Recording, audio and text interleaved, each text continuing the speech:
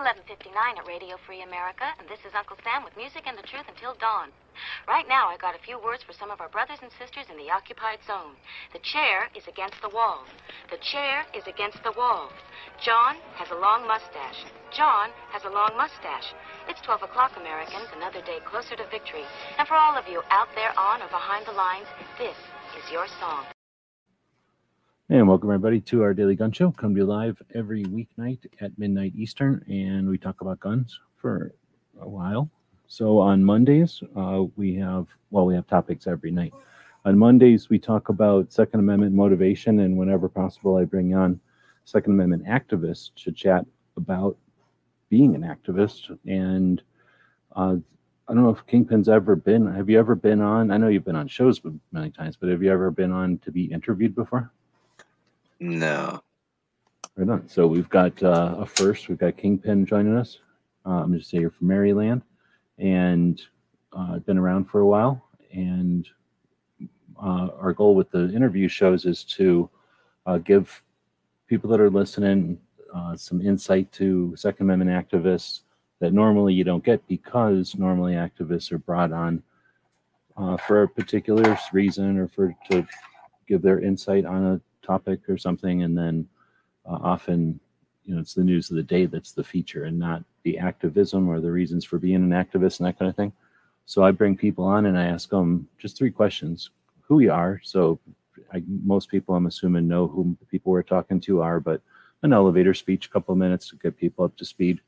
In case they're not familiar, maybe I should ask right away at the beginning of the show, like a good place to go to if you've done an interview or something for some people. But and then to give you really the most of the show to talk about why you do what you do, because that's a big key to all of this stuff. And then how you do it, because everybody's got their own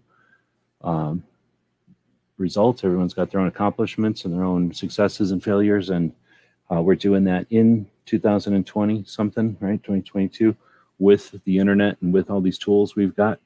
So with that, I like to emulate a podcaster or an interviewer that I valued back in the day called James Kalita. I mean, he's still out there. I follow him on Instagram still, but when he was doing his Instagram shows, he would be very no frills. He would just bring the person.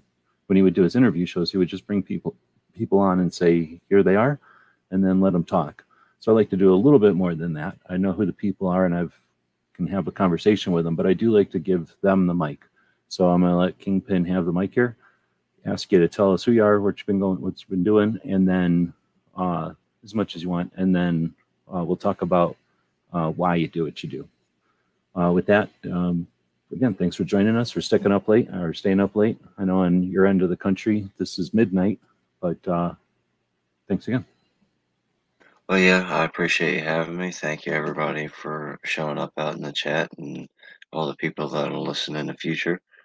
I'm Kingpin. My name's David Bowling, just like the game. And I live just outside of Baltimore in Maryland. So that's the East Coast. And most people are familiar. Maryland's not exactly the most gun-friendly state after 2013.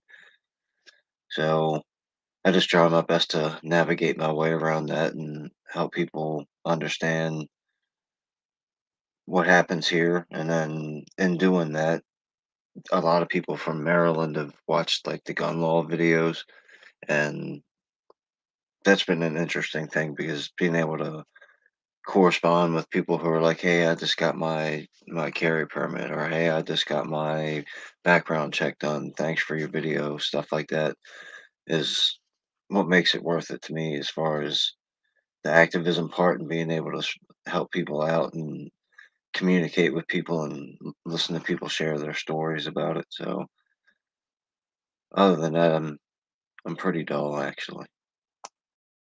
Right on. Well, that's one of the reasons I appreciate you staying up late to join us tonight, because I think a lot of people get the impression that, especially when the focus is on the tip of the spear, the superhero, the person who's going above and beyond, the person who does it all, the person that does the most or the biggest or takes the biggest piece or something, accomplishes the most, that's all there is, and it's not even anywhere near.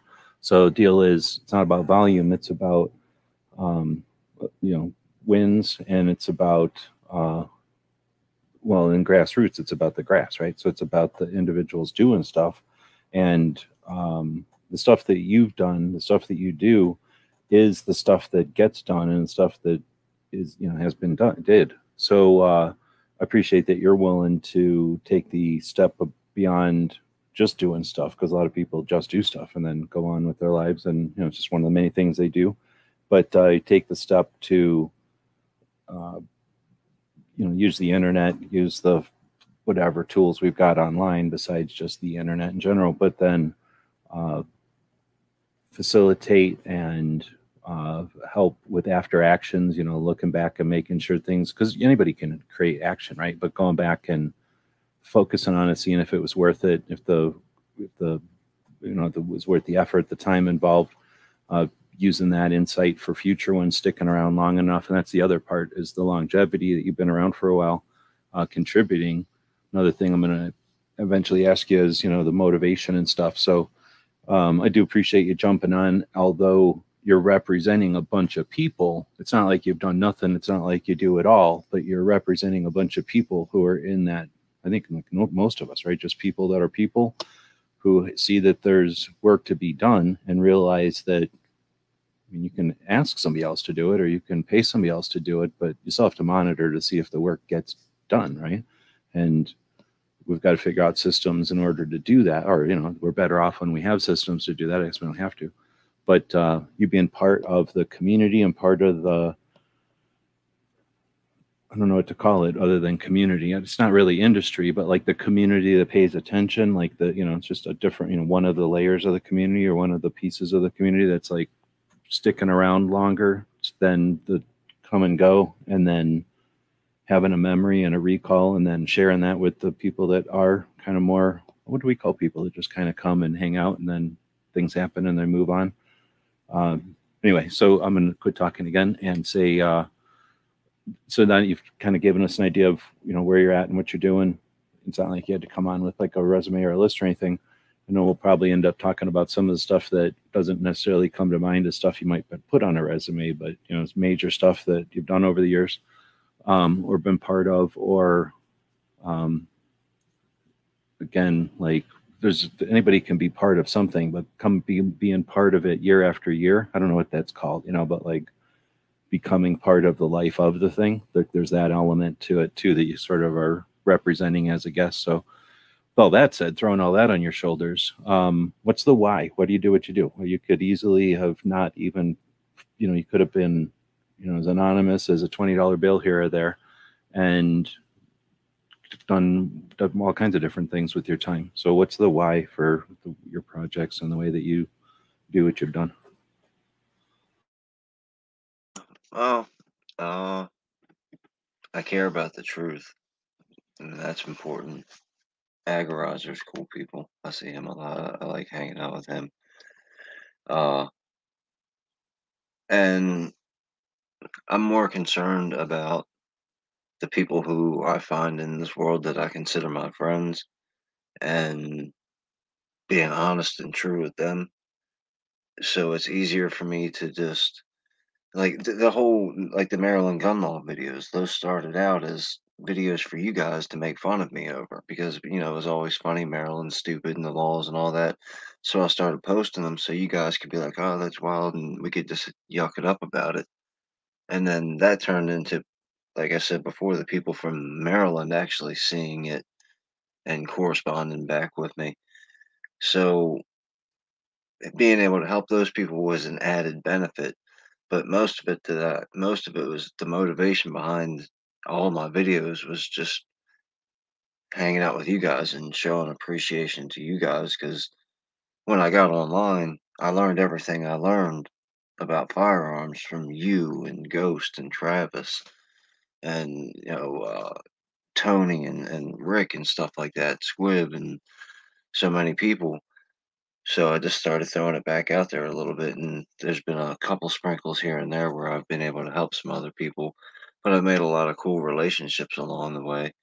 And I think it's important to just, try to treat my friends as best as I can. And that's what I try to do with the gun review videos I put out. I try to make them so you guys will like them, I guess. As far as the two-way activism, there's a lot of people in Maryland that are regular everyday people that just get caught up in their life, and 5 years later they pay attention to a new aspect of society, and they realize, wow, there's a whole ton of laws standing in my way now. And a lot of people have turned that way to the firearms industry, where Maryland was just like everywhere else, gun racks in the back of the trucks when my dad was a kid and all that kind of stuff, and plenty of places to go out and shoot, and gun stores, all over the place. It was just super two-way friendly. And, people just never paid attention to it. And slowly but surely, well, actually, rather quickly, it turned to a super negative two-way state. And most people didn't notice it because they were out living their lives, taking kids to the soccer games and doing other stuff like that. So making people aware of the stuff is really as simple as just telling people, hey, did you know that this actually happened? Are you aware? A lot of people found out around the COVID time that you can't just go out and get a gun. With the riots and all that were that are happening, you can't just go out to a store and buy a gun and protect your family. You've got to go through this huge process to get a license to buy a gun. Then you've got to go through a waiting period and another process just to get the gun. And a lot of people didn't even know that that existed.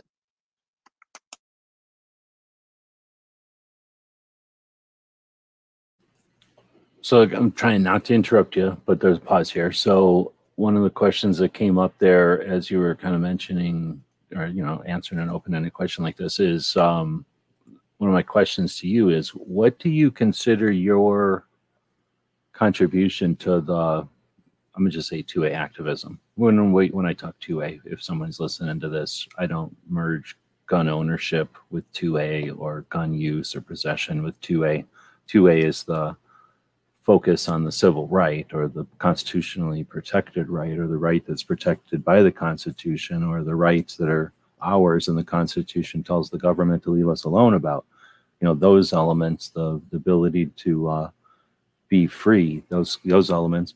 As that kind of activist, what do you consider your contributions to that? Because you mentioned the videos, so I'm just curious.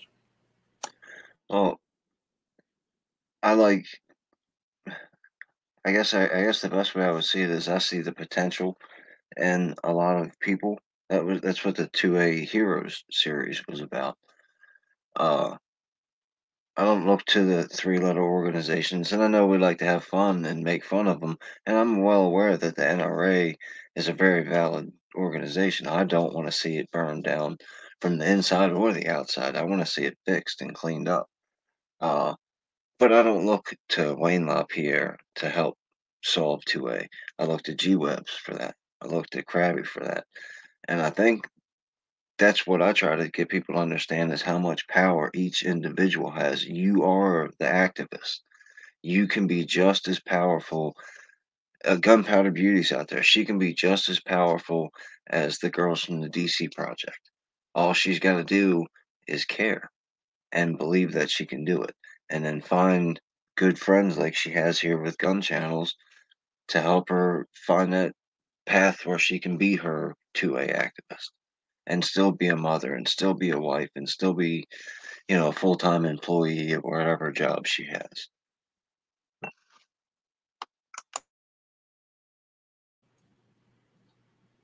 So you kind of talk about the videos and stuff. I would think that, I don't know if this is something that you do intentionally or if you've put thought to it or not. I mean, it must have come up, I'm sure, over the years as a conversation at some point, perhaps, because you participate and are part of either in the panel or in the conversation of a lot of the conversations that happen in some of the live communities on YouTube, or in which I guess just means the internet.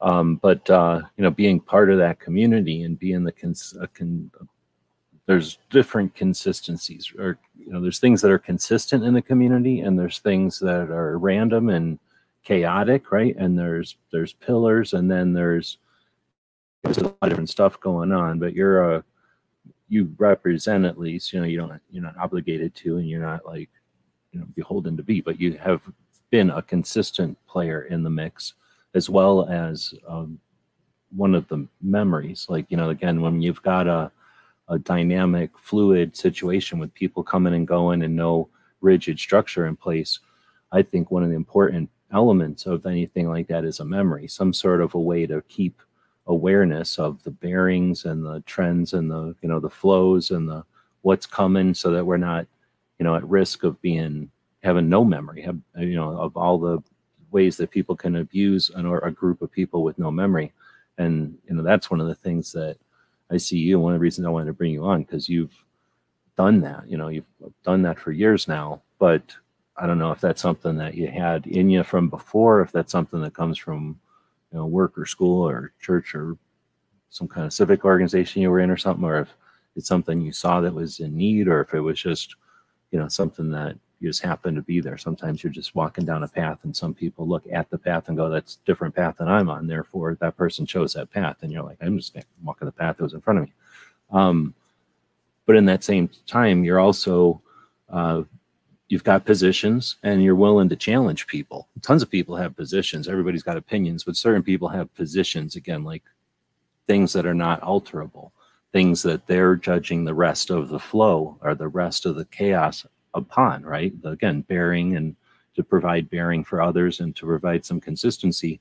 So you've got some positions, and then you're willing to challenge the narratives and the conversations, and not necessarily in the, I'm going to be contrary to everything anybody says, but hey, when things start being less or obvious or less obvious, or maybe somebody's paying attention to this, but there's some consequences over here that are kind of obvious, but nobody's paying attention to them. I mean, you're one of those types. So I don't know if that's something that you've done consciously, or if that's something that, again, I'll leave it open, but that I want to throw like that element of being part of the community as an activist, because again, you're not the only person like this, but you're one of the few, I'd say, and one that I know a lot of people, just looking at the comments here in the middle of the night on a Monday, that people value.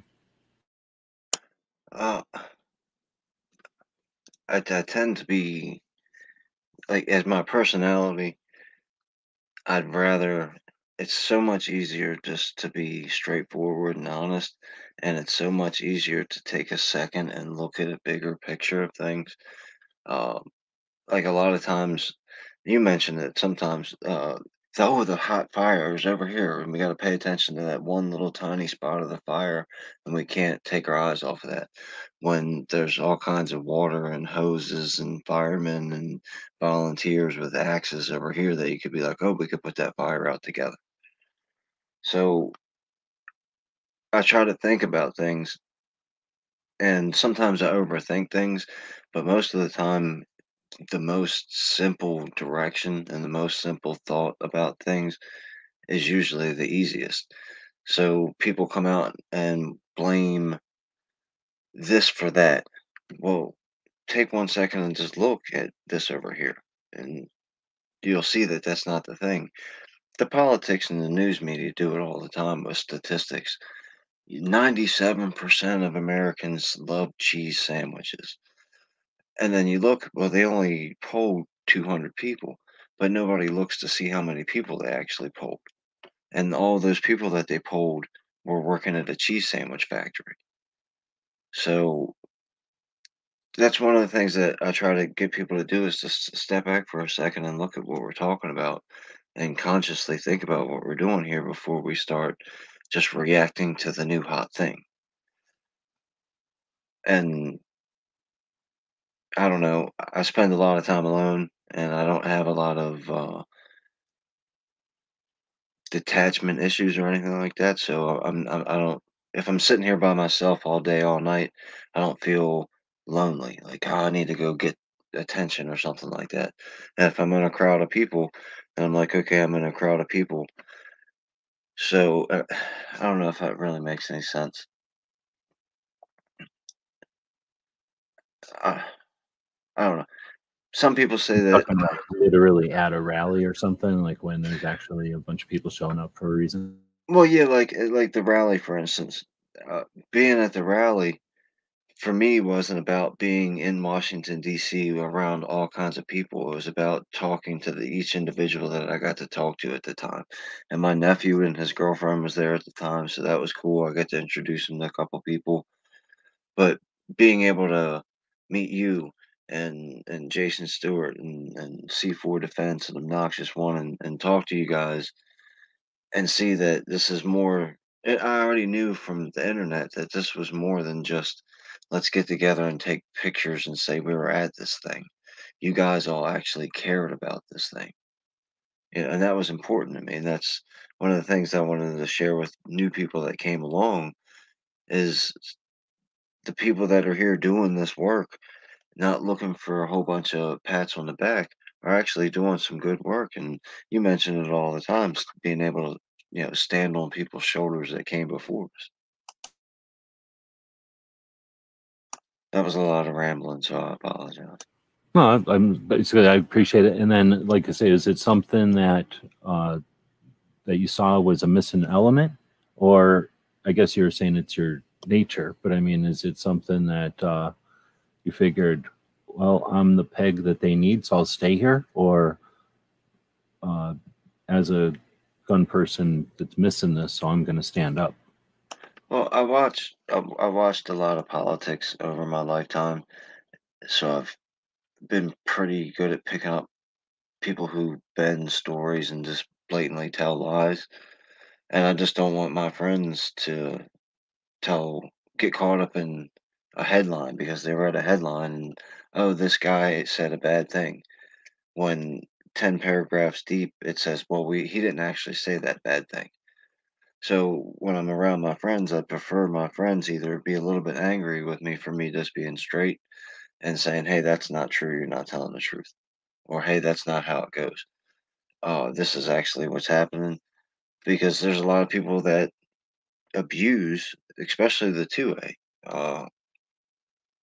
Politicians will come out and say, some crazy thing, and then all the super 10 million subscriber 2A people will run out and look at what this politician said. I get it. Joe Biden is against me. I'm not worried about what Joe Biden does. What I'm worried about is what G Webs does. What I'm worried about is what Agorizer and DJ Play Nice and PM Woods and MC, what you guys do. If I can't trust the people that are on my team, it's like a football game. If if Tom Brady, you know, calls the play and the defense sacks him, he doesn't get mad at the defense and be like, "Oh, you guys shouldn't have tackled me." He goes to his offensive line and was like, "Hey, you didn't do the play that we set up and they got me." So that's what I try to get people to understand too is don't worry about what the bad guys are doing, the quote unquote bad guys. Let's look at the guys on our team that are either harming us or not doing anything at all and see which ones are actually doing something positive that we can work with. Right on. Like I say, I appreciate you sticking up in the middle of the night and letting me ask you these kind of questions out of nowhere that I'm sure a lot of people would be like, oh, I can't even believe you're asking me these questions. So I do appreciate it. So let me ask you another one as you answer that one. You've been around for a while and I don't know how long you've been paying attention before you were even around or what, but obviously everybody's been paying attention to some level. And honestly, it doesn't matter what you've been paying attention to. As long as you've been paying attention to something, you can kind of figure out how the world works and how people relate to each other. So come to a new community and, those kind of things are going to be consistent anywhere you're at. So just being an old enough human, you're going to have some awareness of, dynamics of communities and stuff. But I guess the long way of asking, where do you see us in your experience from your awareness, I guess, of the gun community, gun industry, Second Amendment community, and then just the gun culture, people, the big gun culture that covers it all. Where do you think we are? Like, are we on an upward trend? Are we on a up and down? Are we on some kind of slope going one way up and down or down? Are we someplace and everyone says we're somewhere else? Like, how do you see that type of chart? Is it I visualize everything. So are you seeing a chart or do you see, or I'll shut up. Where do you see us and are we on some kind of trajectory? Well, I've always been, I guess, what you would call a patriot or a constitutionalist. I've always believed in America, so gun rights and all that kind of stuff. For There's been times when I'd ask people who, looking back, were like super pro 2A, AR thumper kind of people, and I'd ask them, well, how do we keep guns out of the hands of bad people? And they'd scream at me and call me a stupid liberal and all this kind of stuff. And these are friends, people who had peers of mine, like older people that I'd been familiar with that knew me. So I'm just trying to ask them a question. Like, that's the question you can't get around. John Q. Public is going to want to know specific questions. You can't just call him a stupid liberal. Uh,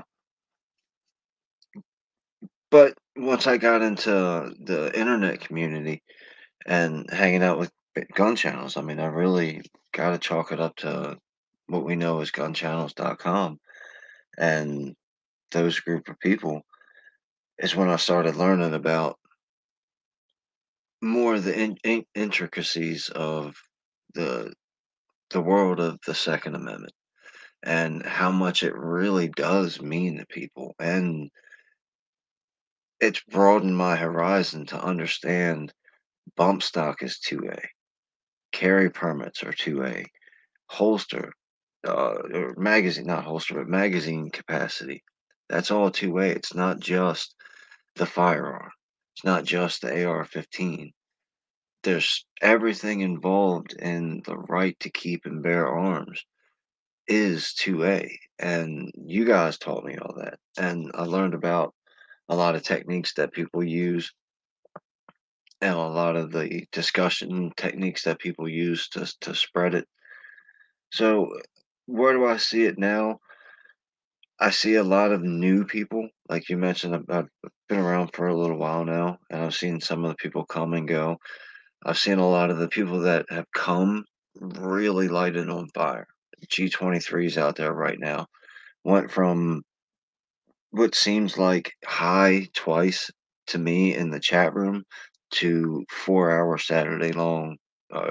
long Saturday live streams, and a huge part of the community. I mean, getting 20, 30 people on a live stream when you only got, I don't know, what's it, 500 subs or whatever, that's pretty impressive. And to do that right away, the reloading guys have all been fantastic. Guns and Barbecue has come along and stole every idea from everybody on the internet and just really lit it up. Super dedicated people that have DM Foss is newer since I've been coming around and just absolutely on fire. So I think the people that have come along are people that are 100% in it. And then I think some of the people that have all obviously been there, most of them I consider 100% in it. There's a few of them that I, even some of the few famous ones that I have a few issues with. But I truly think that they do way more good than they do harm. And that's just for us. As far as the world go or the country goes, 20 plus states have constitutional carry now. Maryland has shall issue instead of may issue. Uh, I really do think that the Second Amendment is making quite a lot of strides. I think constitutionalism, pro Americanism, that whole thing is making a lot of strides. And unfortunately, it's due to a lot of the black eyes that we're taking. Uh, being, if you want to call it that, the better people, and allowing a lot of this stuff to punch us in the face and not reacting and looking for legal, proper, positive, patient ways to do things. A lot of normal people who just wanted to take their kids to soccer practice are noticing that and want their country back and want their right to protect themselves without a whole bunch of hassle. And once again, back to us, I think a lot of the people in the gun channels community are responsible for that.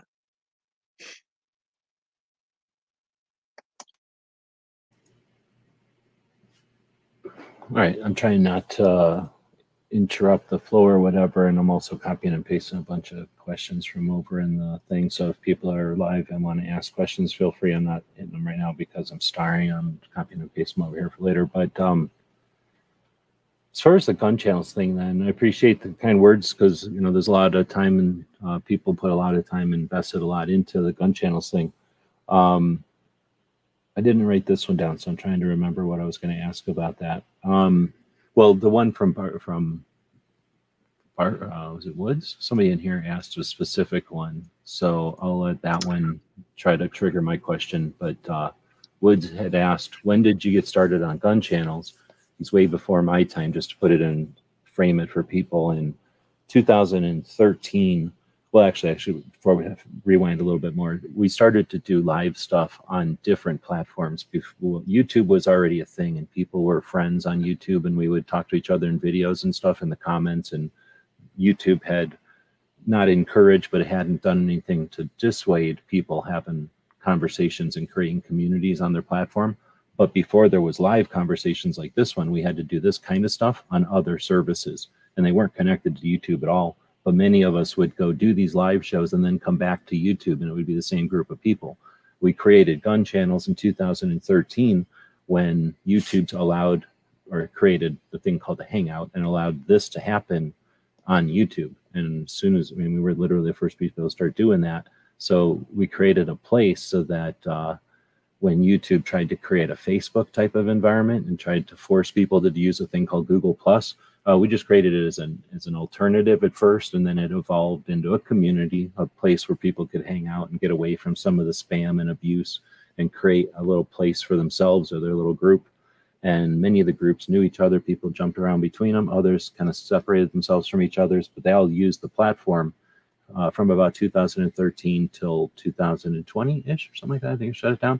And it was built on software that cost some money, on servers that cost some money. And at some point, it was never designed to make money. So at some point, the time it took to keep it going outweighed any amount of reality. There was no way to do it. I'm still kind of digging out of that. So it wasn't that it lost money real hard. It's just that it was just a wash, and it took a ton of time. So it's just kind of a time thief. And anyway, so it became, it kind of went away as a factor of, it was never designed to be a giant membership organization with a staff or anything. And it just got too big to handle. So with that in mind, when you're talking about gun channels, or that's what we're talking about when we talk about gun channels, I honestly don't remember either. So that's a question for you. I hope that didn't waste everybody's time, but that's just to put it in perspective. When we're talking about gun channels, we're effectively talking about a social media platform that we built for about 7 years, and different groups of people met each other and hung out there and interacted with different, definitely overlapping groups of gun owners hung out there. I would have put it probably right around the 2017 area, because I think that's when YouTube says that I started doing videos over here. And as soon as I started, it was probably early 2017, 2016 area, because I hung out in the chats for a little while before I actually started making videos. So it was about maybe a year or 6 months that I was hanging out with everybody in the chat before I started making videos. If I had to throw a number out there, I'd say probably 2017. Man, that almost makes me remember. So I guess maybe my question had something to do with something like this. And I knew it had something to do with gun channels, but it kind of reminded me. But is it, or I'm going to ask this one and maybe that'll remind me.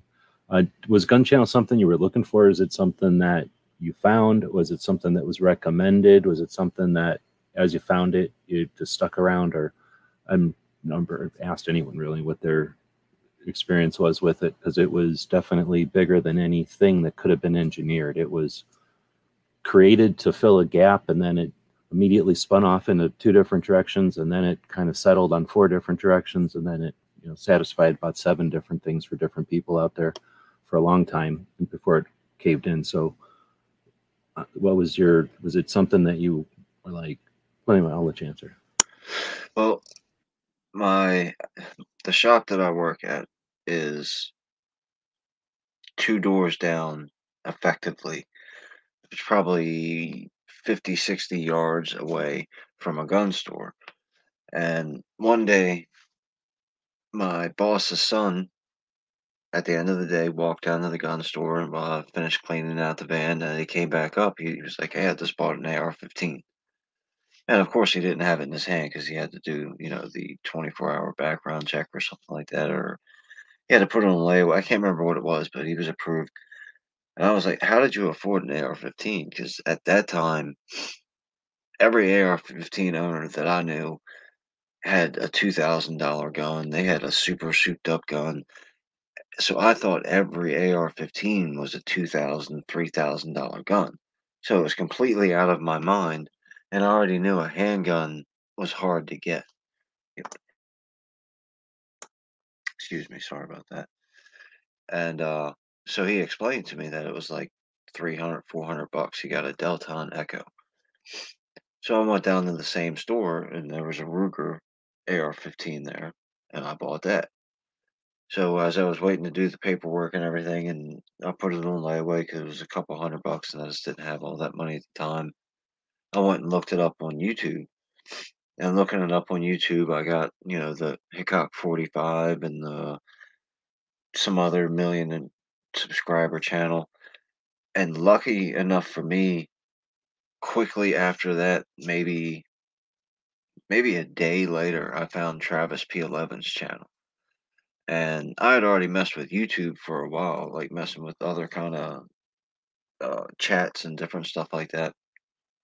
But when I found Travis P11's channel, Caliber Corner was just amazing. So he was talking to the chat, and Now, yeah, Travis is from Nebraska. Is a teacher and a gun guy and a YouTuber and definitely a community member. And then he'd been running his Saturday morning show, Caliber Corner, for I don't know. It's been like I don't know how many episodes, hundreds of episodes.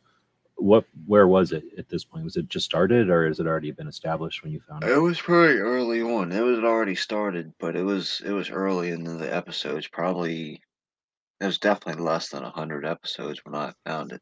So nothing like a well polished podcast. It was real people hanging out and just doing real stuff on a Saturday morning. Yeah, and that's what I wanted. Like, I liked the Hickok videos when I first found people shooting on the internet because I didn't know who he was. I just thought this was, and I didn't look at subscriber counts. None of that stuff ever popped into my mind.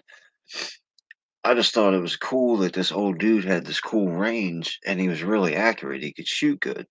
And he just had a whole bunch of cool videos. What I really wanted was regular everyday people. And thankfully, for whatever algorithm reasons, Travis P11 popped up in my recommended. And once that happened, I never went back to another large subscriber channel. The famous guys, like I don't watch any of those people. Travis talked about gun channels, and then he talked about Ghost Tactical and Night Strike, and all those guys mentioned Clover Tack, Midnight Range.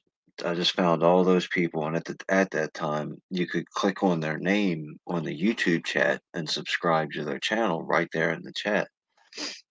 So I found all the gun channels people right there in the first couple days I was on the internet, and then I logged on the gun channels and started sending my videos over there and trying to promote people to go over there.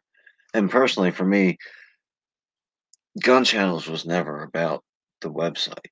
Gun channels was always more about the people. Like that's what I still use the term gun channels all the time to describe a very specific group of people. And now that group has extended, like G23, for instance, was never got to experience gun channels, but I still consider G23 gun channels. Oh And yeah, not channels that talk about guns on the internet. Gun channels means something to me. right on. And I forgot I'd unstarted it by now, but that was from Woods asking when, right? So okay, so then there's some other questions from people in here, and we're only 40 minutes, so we're doing all right. But I don't want to keep you up all night. It is middle of the night, so I have a couple more, but I'll ask some of the questions that are coming up out of the people that are watching us live. And again, thanks everybody for showing up. Let's see. DJ's asking, enjoyed the Maryland wear and carry video you uploaded. So earlier today, you uploaded a video about the process and the, I don't even know what to call it, but the steps that you need to take in order to acquire what you call a wear and carry. And so then he asks question, what can you tell us about the 2A struggles and successes in your state, in Maryland? And are you a lifelong resident of Maryland? That's a super personal question. Yeah, I've lived here forever, and I was Maryland. back on there because I was going to ask, have I ever asked you, like, have you been a lifetime gun owner, or did you get into guns at some point later on in your life as a decision? I've always liked guns, but not. I've always liked guns. When I was a kid, I was kind of scared. My brother had the Marlin Model 60 and that this Ruger 30, not Ruger, Winchester 37A break action 12 gauge. And when he was shooting them, I was a little scrawny, and so I was scared hearing the shotgun go off when they wanted to put the 22 in my arms to plank with it.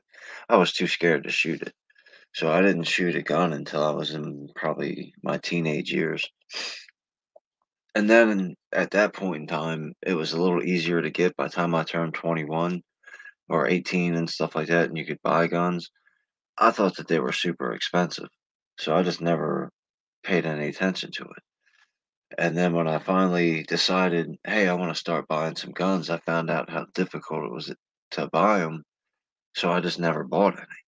And like I said, I figured they were super expensive. Now I also know how hard it is to get them. And I was just like, forget that. And then when the kid came up and said he just bought an AR-15, I was like, I'm going to do the same thing. I'm going to go do it right now. And I did. September 2017. Oh, okay. So I didn't catch that. So, right on. So, in other words, that inspired you to start participating, I guess, in that kind of waste of spending money, waste of money, however you want to call it. So, right on. Appreciate that. So then a DJ's question,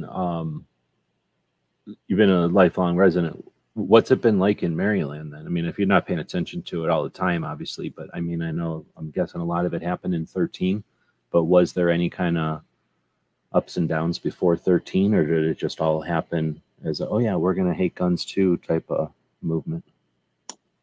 Well, Maryland being so close to Washington, D.C., a lot of politicians have multiple homes, and they surely don't want to live in Washington. Any seasoned politician, like AOC, for instance, lives in Washington, D.C., but she's kind of still a rookie.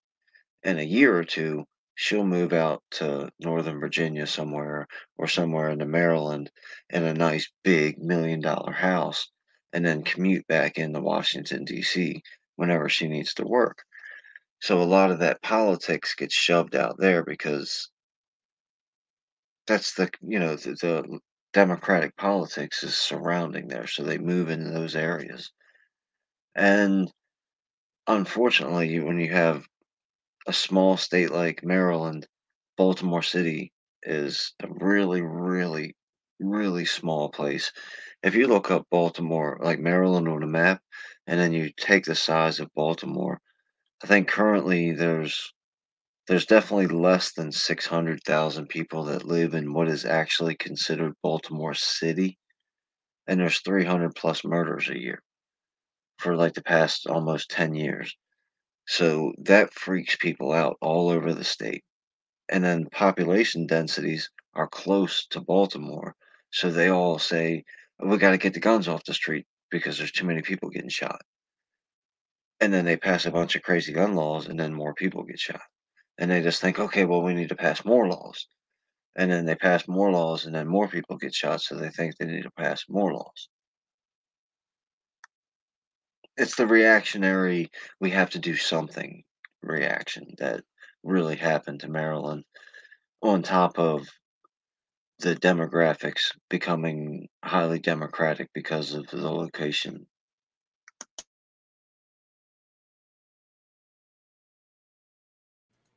it's probably a combination, or I mean, there's got to be an element of it, um, apathy or like lack of um, a giant organization in Maryland to like repel it or to resist it. Right? There's like it's not just that they're so good; it's like there's also nobody really pushing back, or there wasn't. Well, there's a lot of people that push back, and there's a lot of state counties in Maryland that are 2A sanctuaries. Um, if you're looking at a map of Maryland, there's if Baltimore's like right in the center of Maryland, so if you go just to the west of that, there's a county called Howard County, and that's not very 2A friendly, highly Democratic, which is odd because it's a almost predominantly Asian community now, which generally they're less Democratic, they're more conservative voting people. Carroll County is a 2A sanctuary. Frederick County, I believe, is a 2A sanctuary. Montgomery County is not. It's very anti-Second Amendment, very, very Democratic. And when I say Democratic, I'm not talking about. Uh, we can talk about politics some other time because that's the detailed conversation that I like to have that I don't want to drone on about. As you go west of Frederick County to the states right underneath of Pennsylvania and that wrap around West Virginia, they're very, very pro 2A, very, very American. You know, they believe in the Constitution, free speech, free assembly, all the kind of stuff that you're supposed to believe in. It's just those couple counties surrounding Baltimore and the Chesapeake area, and that's where most of the people live. And unfortunately, there's a lot of money. Maryland is a very rich state, and these small counties. At one point in time, Montgomery County was like the fifth richest county in the whole country, and now it's in seriously bad condition. But Prince George's County, I believe, is the highest concentration of African American, if that's the term that you want to use, um, in America. So PG County, there's gobs and gobs of money there, and that has a lot of sway in voting too. Well, and here's the thing that I don't know if people realize this, but you can imagine. So you got DC, and it's a bunch of marble giant buildings that are like, institutional buildings for the whole country. So they're literally massive, and they got a lot of stuff going on in there. You've got the museums and stuff. So there's just so much infrastructure, as I guess what I'm getting at. So there's the buildings themselves that need to be maintained and exist, and then there's just tons of people to do that.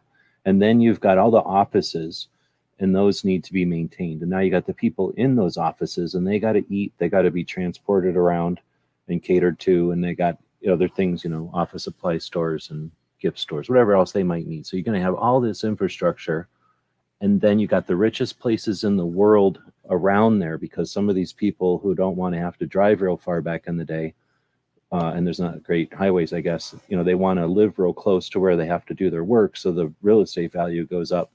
And that takes all these people that have to do all the actual work of the infrastructure to support all this, and puts massive pressure on them to live in, whatever, like high rises and apartment buildings, and, everything's vertical there. So what I'm getting at is everything's expensive. Nobody's got time to play around. And the people that have the money to play around leave. They go somewhere else to play around.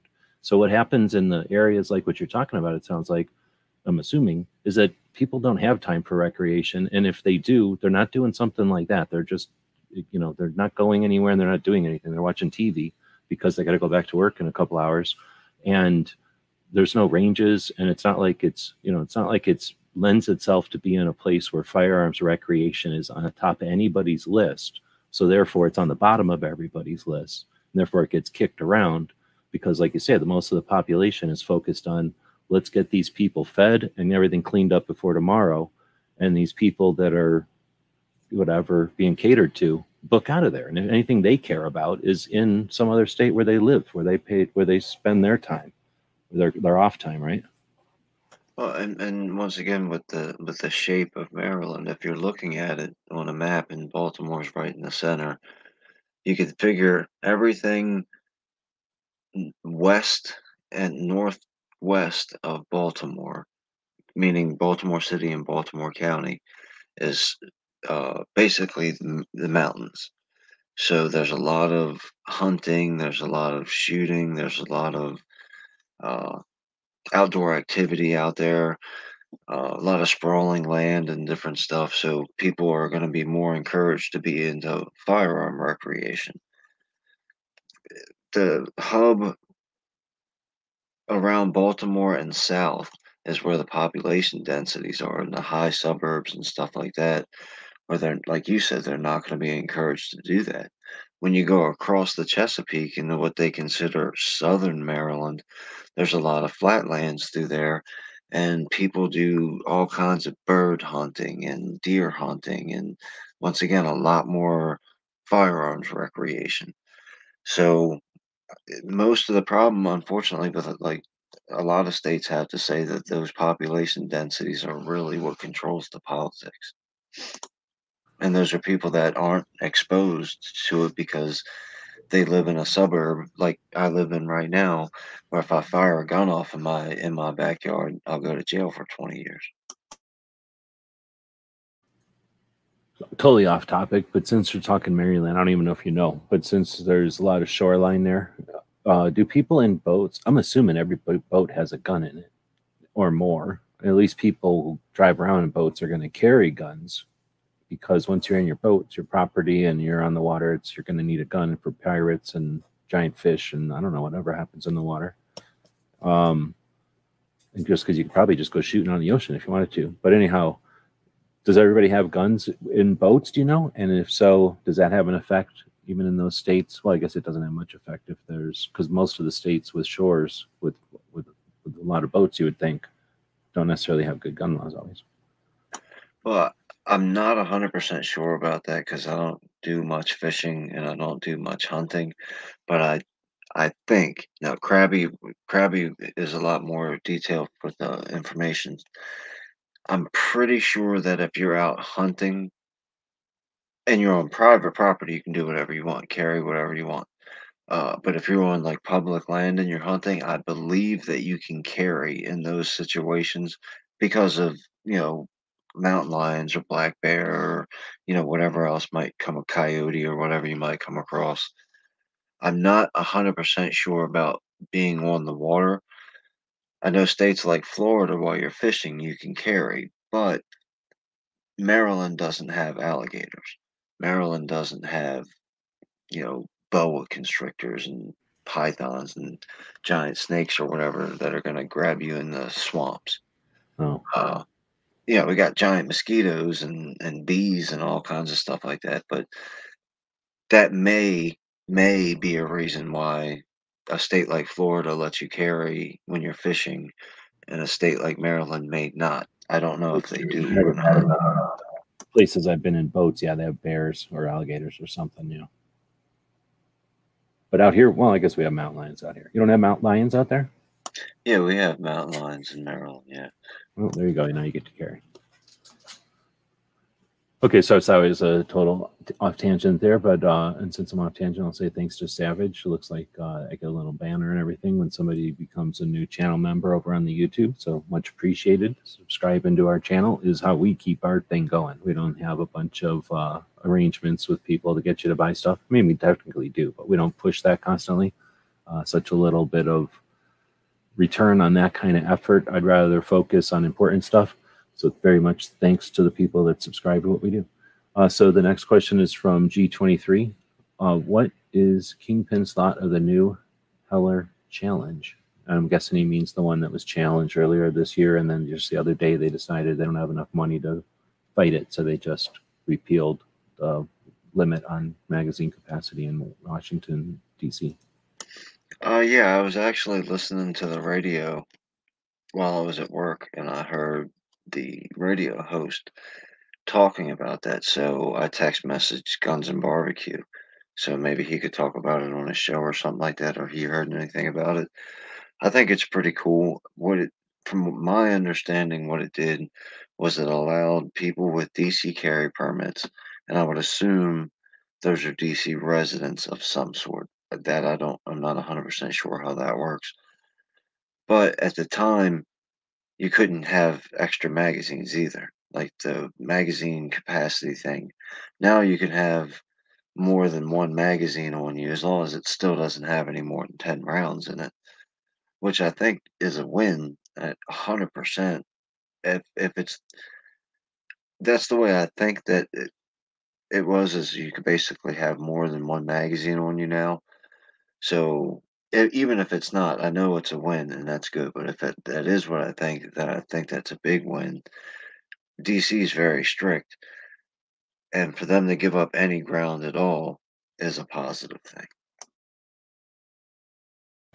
Yeah, the particular situation was arbitrary, and they just came up with the number based off of dumb, not unawareness and in ignorance of how guns are used and why people would use them the way they are. So they're just doing it to be an annoying infringement and to reduce people's interest in doing things, pursuing the whole interest.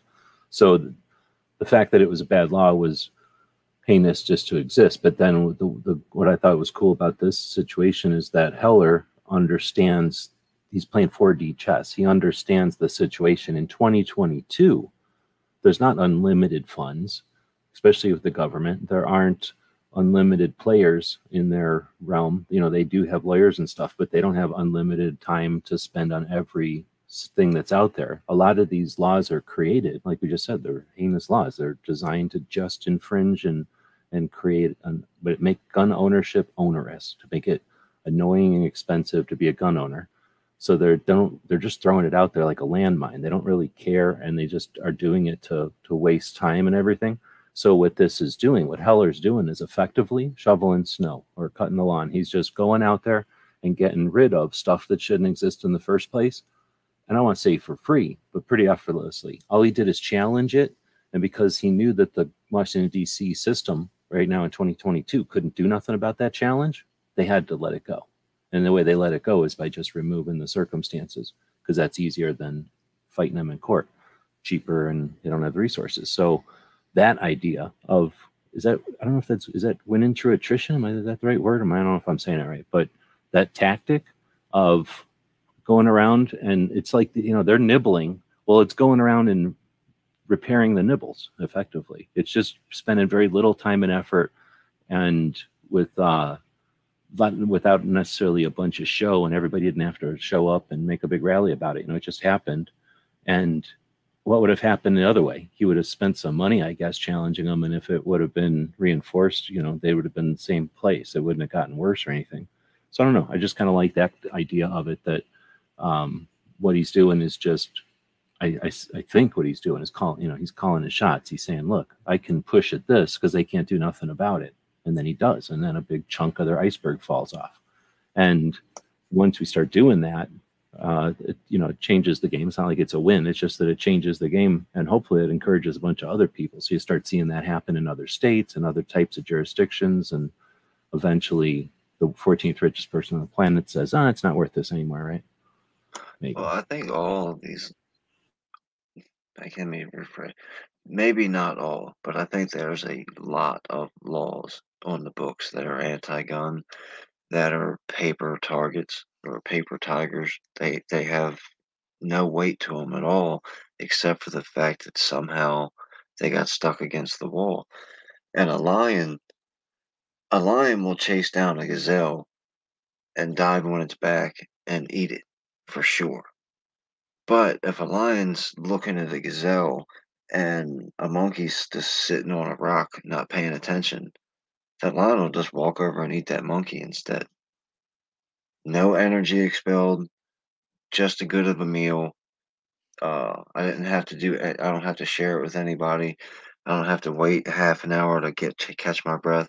I just walk over there and bite that monkey, and I eat him, and now I can go back to sleep. I don't think that's a bad tactic. If there's an opportunity to take, and you can take it morally, of course, then I think you should take it. And if he says DC can't afford to fight me in court, good for him. He should push more and more and more and more. And any other lawyer out there that cares to do it, fill them with court cases and make them make them crumble, because that's basically what they've always done, is use the weight of their office against people. You can't fight the government, you can't fight City Hall kind of thing.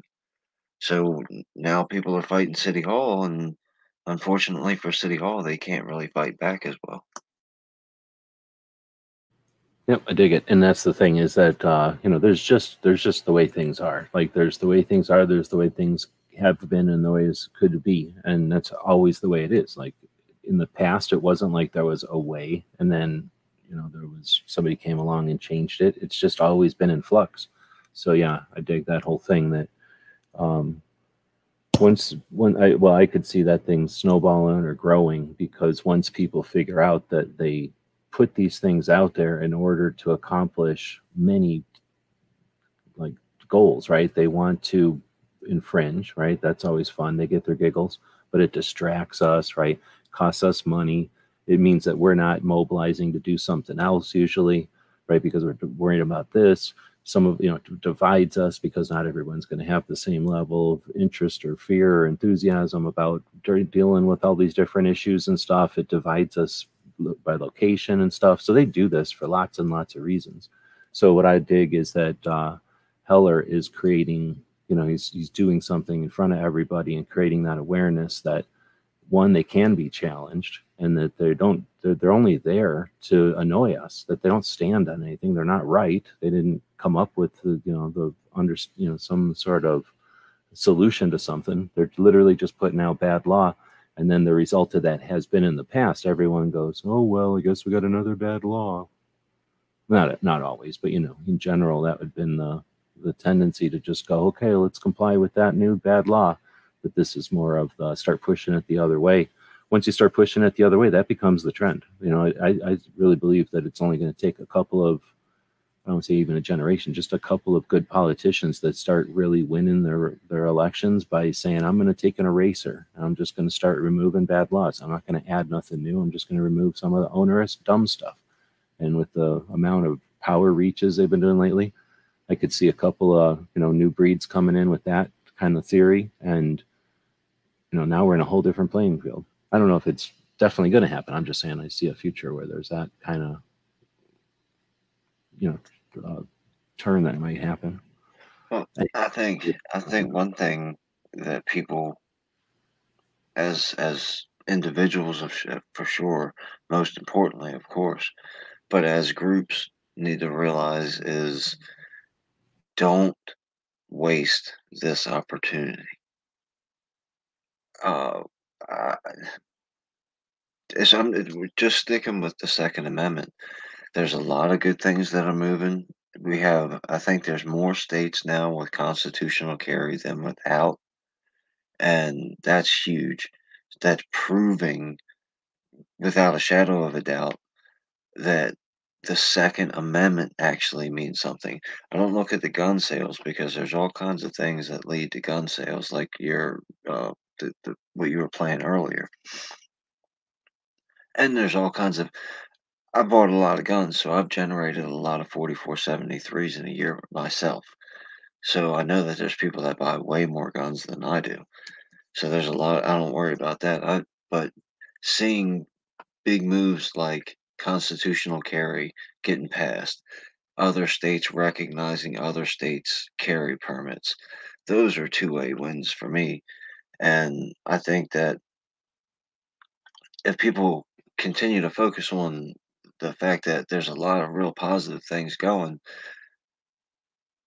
we'll understand that. Like you mention it all the time. You'll understand that we're going to take black eyes. It's going to happen, and sometimes you got to take a black eye in a fight.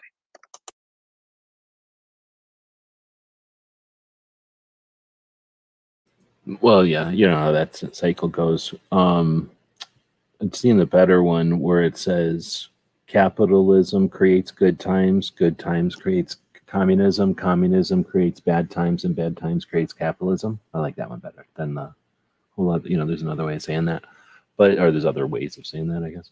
But yeah, you don't get stronger. Well, I guess you can watch somebody get a black eye a bunch of times, but it's not the same as getting out there and getting a black eye. It's the only way you get experience. Gunpowder Beauty brought up a. I'm only gonna keep. I'm trying to take some notes here, so I'm gonna put these in.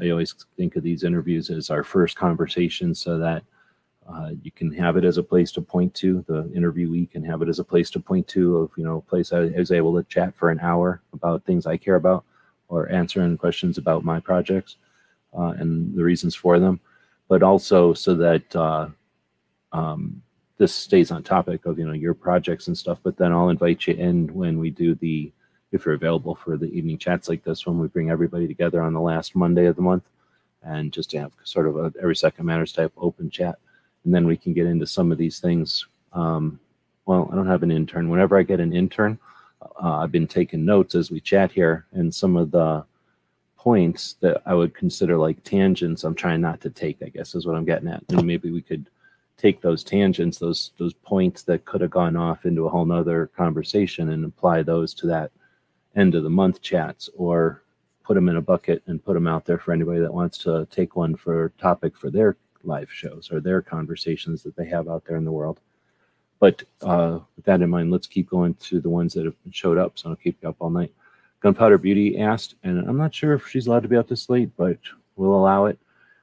With the rise of anti-gun groups, what do you think the 2A community can do more / better to show our side in a positive way when hit with the fake or the false narrative and gun grabbing agenda? So with the rise of the anti-gun groups out there, what do you think our 2A community can do to better show our positive sides when hit with their false narratives? And until the cough cough showed up and the riots and all that showed up, I would have said that the defending the Second Amendment by saying that we need guns to defend ourselves against a tyrannical government was a really bad argument to make, because your regular everyday person is going to be like, this person's crazy. I thought he had a cool gun shirt on. I said, hey, cool shirt, man. And now he's telling me that the president's going to come kick in his door. Wow. I've never thought that that was a good argument. But now there's a lot more evidence for that because of things that have unfolded and what they've shown more people. But I really believe that the self-defense argument and I'm really, even if it's done the right way in a conversation, I don't believe in arguing with the other side. If you know somebody's super duper anti 2A and they're screaming in your face about your guns killed everybody in the world, don't speak any words to them at all. Don't ever say anything to them. They're not worth it. You're never gonna, and most of them don't know what they're talking about. A lot of those people that are holding signs don't even know what the sign says. They were just told to stand there and hold the sign. We outnumber them.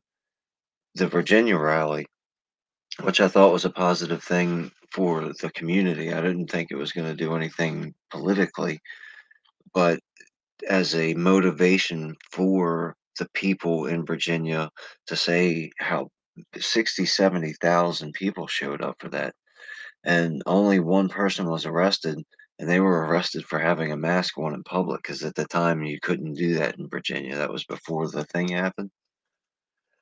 Uh, just be normal is what I always say. If you want to represent the 2A, the people who are anti all kinds of different stuff that isn't, wholesome, if you want to talk about American, they'll find out sooner or later, because they'll bicker with themselves, and I guess, to boil it down the easiest way, the left, if you want to put it like that, will destroy itself. And the reasonable people that get caught up on what we call the left will see them destroying themselves, and then come over to our communities and see that we're normal people who treat them kind and want to have open, honest discussions. Even though we might not disagree on everything, we can at least see eye to eye on some stuff, and they'll realize, oh, okay, these people aren't crazy. So just be normal. And one thing that I've noticed a little bit of a trend is a lot of 2A people tend towards censorship, and that's something I'm not going to tolerate. I'll call it. You can't, in my mind. I'm a real down to the point, pinpoint accurate. You cannot tell me and me believe you that you're pro 2A and pro censorship at the same time. And I don't mean derogatory stuff or pornography or, stuff that civilization is all deemed to be offensive. I mean discussion and debate and different ideas. If you're just, hey, I think this, and you're like, oh, well, we ain't got no time for you. No, you just don't deserve to talk about it or this. That can't be. You can't be both. You can't be pro 2A and pro censorship at the same time.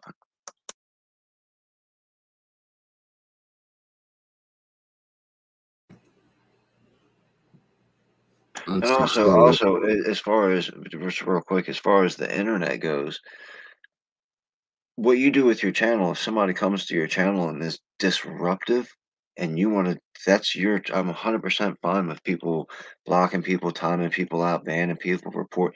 If somebody comes to whatever kind of channel if you're a cooking channel, and I'm on there talking about water balloons, and you've had enough of me and you want to ban me, I don't consider that censorship.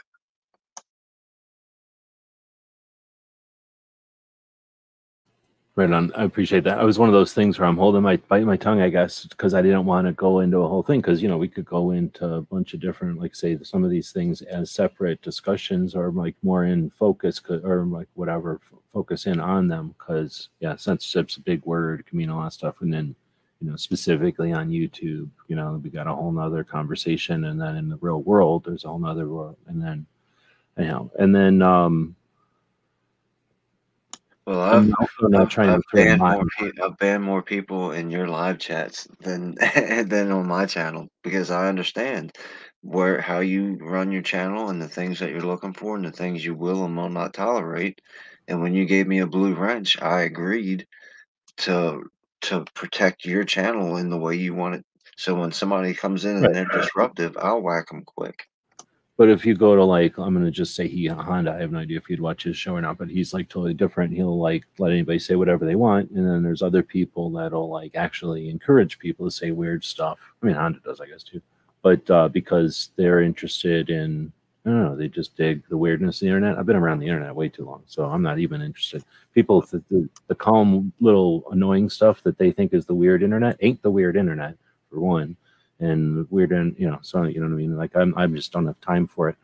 But I appreciate that. But I was just going to say, I guess if you head over to somebody else's chat and you're a moderator there, you're able and willing to adjust to their style and let things go or watch things happen. Where in another chat you'd know, oh no, that wouldn't be happening, or because again, it's sort of my foster, right? Yeah, that's what I wanted to clarify. The internet is a whole different story, but what I meant clearly under censorship is, hey, I think XYZ about this, and you're like, well, you've got no room to talk. You shouldn't be saying anything. I don't want to hear your voice. Your voice is irrelevant. And then people gang up on that, as opposed to saying, well, why don't you just explain to me real quick? And as long as I explain, well, I believe it's XYZ because when I was taught the alphabet, they told me it was X, then Y, then Z. And you'd be like, well, they just taught you wrong in here. That's the shut down censorship of discussion and ideas, is what I'm talking about, not moderating people who are being inappropriate. And there's also or would you include, I don't want to get into sidetrack, but there's lots of side stuff we could talk there. So hopefully that addressed Gunpowder's questions. We'd have a couple more. MC earlier asked questions. Thoughts on scheduled events where a large organized group open carry empty handgun holsters to create conversations and grab media attention? Oh, I didn't put this on screen, but this one, I'm not sure if I know people have had the discussion, so I don't know if he has one that he's familiar with, or if you know one that's actually happened where it was a large organized thing with just empty holsters. But I know people with empty holsters at things sometimes, and then individuals doing their things on their own. But what would be your answer to this one? I like it.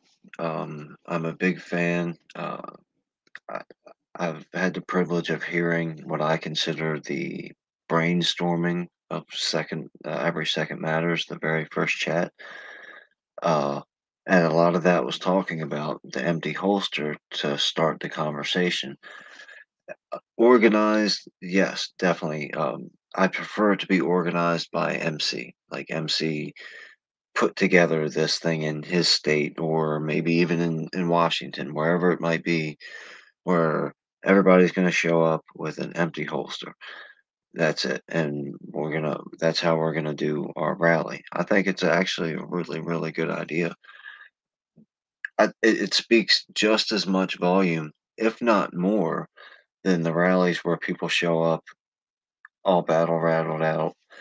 And obviously that's the people that the media looks for, is the guy with the, gun slung over his back with all the gear on and all that, because it's entertaining to the eyes.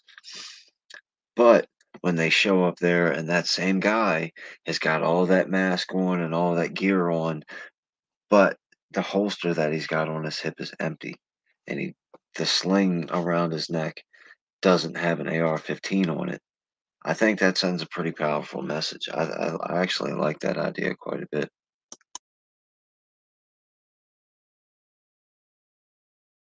I think It's imagine how powerful it could be if you had 2,500 people in Washington D.C., 25,000 people in Washington D.C., all standing there with an open carry holster on their hip and no gun in there, and just having a regular old rally.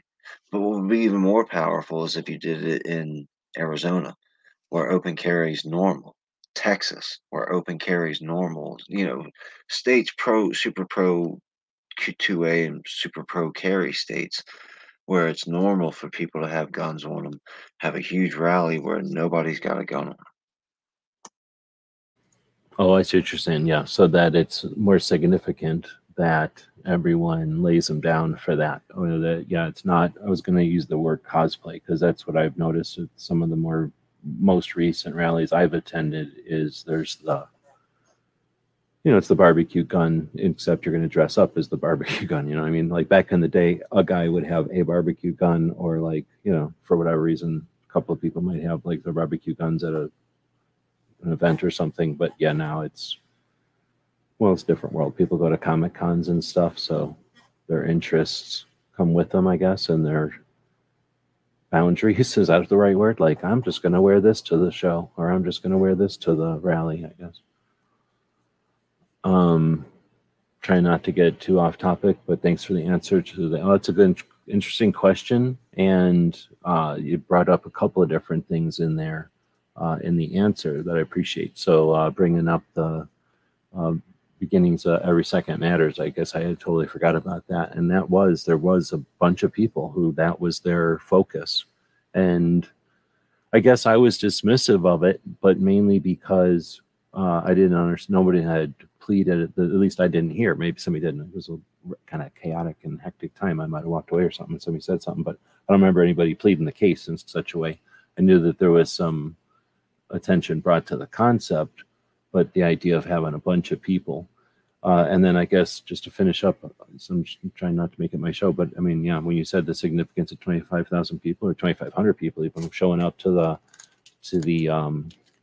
Capitol to do that, or to some event to do that, if you did that, and as we do that, I mean, I definitely think it's a worthwhile effort. But as we do that, we learn how to get more and more, or at least closer and closer to ultimate participation. Once you get 50% participation, that's 1,000 or 10,000 people sharing on social media. That's not the biggest trending thing ever, but that's certainly enough to create some awareness.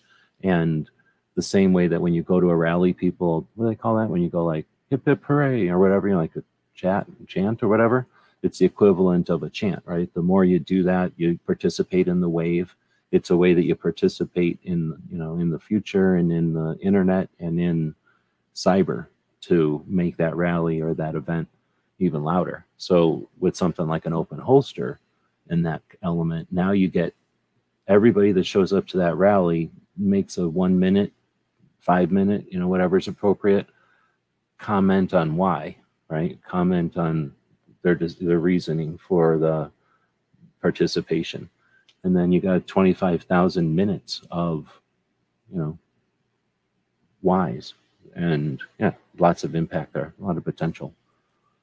Well, we also have, when you look at as part of the culture war as well, a situation like a Second Amendment rally, even the 5 people out of the 10,000 that show up that looks like somebody from the G.I. Joe cartoons. And really, nobody's got a problem with that. A lot of people, hey, that's a cool, thing you got strapped to your shoulder. Where'd you get that? Where'd you get those gloves? But most people aren't going to dress like that. Most people are going to dress like they normally would any other day. Maybe have a gun on them, maybe not, but they're going to go down to their capital and stand and meet people at the rally. The optics, when you can point those things out to the people that say, okay, look on the news, look at that guy. He looks like he's a special forces guy. Pause that and say, look at the 30 people behind him that look like the gas station attendant, that look like the guy that cut your grass, that look like the teacher, that looks like the bus driver, that looks like normal people. And then, okay, let's turn on the news to the anti Second Amendment rally and look at the people who are a lot of anti Second Amendment and the wild, crazy things that they do out in public. We came out in public and we had a gun, and that's it. You came out in public and you had all kinds of other different kinds of things that normal, everyday Americans that generally don't pay attention to anything outside their front yard are noticing. So it establishes the sanity of the arguments that people make. When you look like your next door neighbor and a regular person that's not in need of some type of help, or you look like somebody who is completely psycho, which argument are you going to listen to? Generally, the person who looks sane and rational and normal. And I know a lot of people don't like to use the term normal, but there is a such thing as normal and not. I mean, I know it's a very broad and vast kind of thing, but you can also narrow it down to what basic civilization is, and that's why I think most of our two-way rallies, if we can get people to stop focusing on the one guy that the media wants them to look at and look at every single other person there, that's you. That's your next door neighbor. That's your brother. That's your cousin. We're regular, normal, everyday people that like firearms. And a lot of people that like firearms like the Second Amendment and only have one gun, or like the Second Amendment and don't even own guns.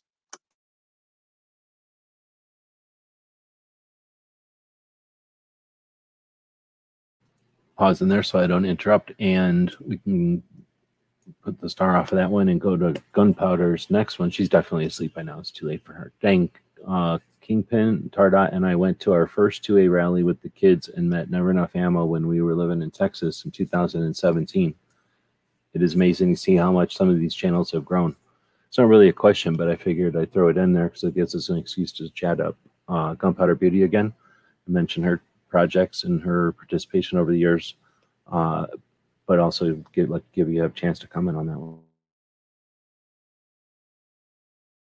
That's the originality.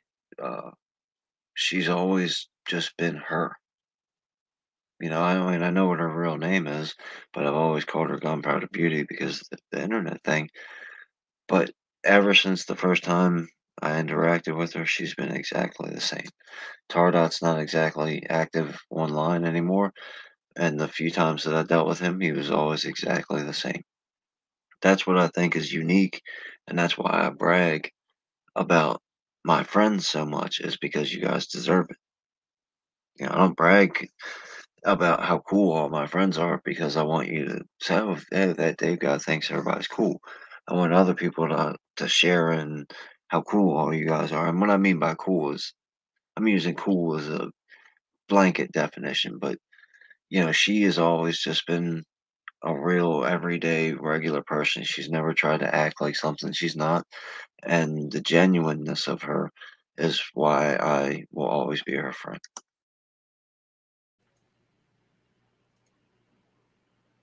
Right on.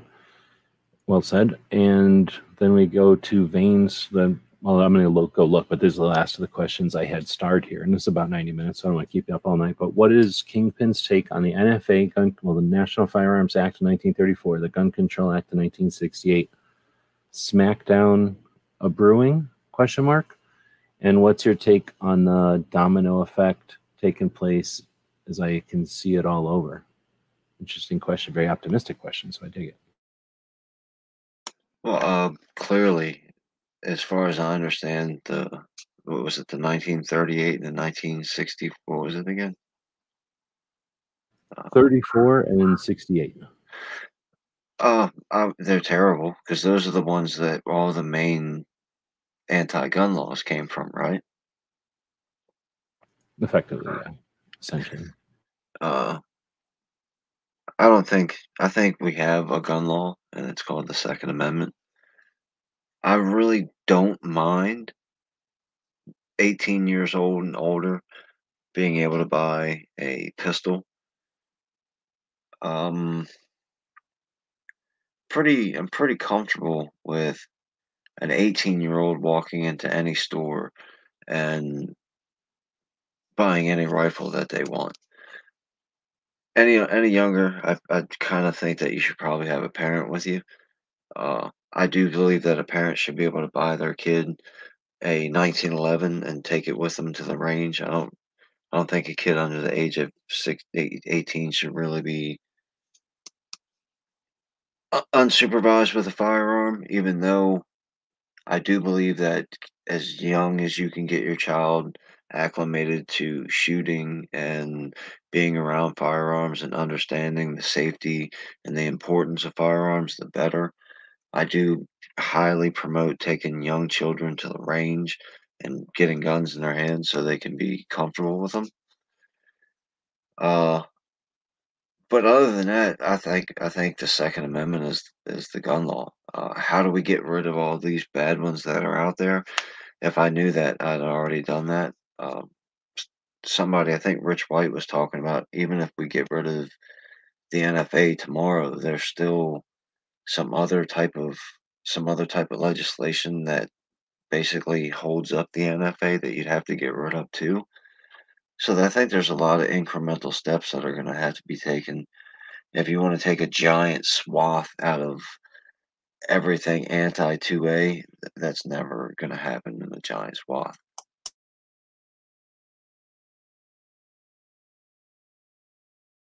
Very well. I'm trying not to just create a giant conversation, so let me know if you got to get going. But whatever you want to do, man. I mean, I enjoy hanging out with you. So however you want to. Well, I'm just going to throw in there then that I like to think that, well, first off, we had 1934, which came out of nowhere. And that was pretty much, 176 years and nothing, something like that. And then 34. So that was something that came out of nowhere and was pretty big. So we should be able to at least expect the opposite of that to bring us back to the median zero. So we don't need something that's Mount Everest going the other way. We just need it to go back to there. So that's just flipping it. They pushed it off the middle. We just need to bring it back to the middle. So it's not like we have a Herculean task. We just have the same task in the opposite direction that's already been done. Since then, there's been other blips, but a lot of those, like you could say, kind of rely on, kind of are tethered to. So what I like to think also is that whole thing about iceberg flipping. Everybody's seen an iceberg flip in the water. I think that kind of stuff can happen, and it can happen pretty quick. Relatively, the constitutional carry movement, the phenomenon, has happened relatively quickly. The CCW took a little while. I mean, it happened in all of our awareness. It happened while we were all online. It happened fairly quickly. It's just that we're used to a lot of stuff happening quickly now. But constitutional carry happened pretty quick. And it's not done. We're talking about how many more states will get it next session, next year. So that's just my other side of it, is I think that it happened quickly, but it can happen equal and opposite, the same, the other way, although it is a different world. But we also have the internet and everything. So normalize it. You tell moms, like, hey, you want to teach your kids? Because now there's a lot of moms that are going to be teaching their kids, right? oh, you can't have a suppressor, even though it makes it easier to see which direction the kids are pointing. It makes it impossible for the kids to touch it after because it's so hot, right? Like all these benefits to being a safety thing, but you can't have it because back a long time ago, a bunch of people were scared. So I could see that being anyway. That's the reactionary that we need to get people to slow down and understand. Like, don't be reactionary. And I think, unfortunately, and I don't know the intricate details of firearms history like you guys do, but from what I can tell, is a lot of bad things were happening, so they had to do something. Just like anything in the history of my life, whenever something bad would happen, the government had to do something. The people wanted the government to do something, so they did something, and it was usually the wrong thing. So once you get a law passed, it's really close to impossible to get unpassed, to get a law taken away. So unfortunately, what you have to do is you have to make laws circumventing those laws, which are just more laws on the books. Uh, I think the number one step to stop new laws from getting on the books is stop being reactionary and try to teach people how to not be reactionary. And then we can start worrying about trying to turn the other laws back around. But letting the ones sitting back and watching new laws get passed, it's not really that hard for a law to get passed, especially if you're talking about local stuff. That's why it's important to pay attention to your local politics. Laws can get passed pretty easy, and it's really hard to get rid of them.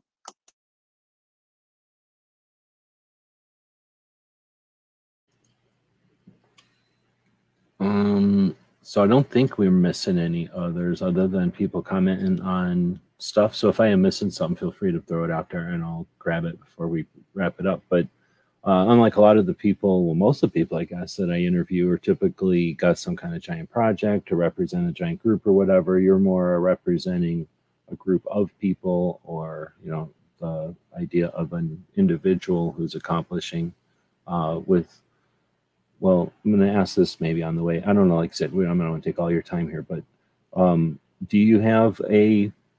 I've got a couple of other questions here. This won't be the last question, but as we kind of wrap up here, do you have a master concept now that you've been around for a while? Now that you've been doing stuff, you've seen.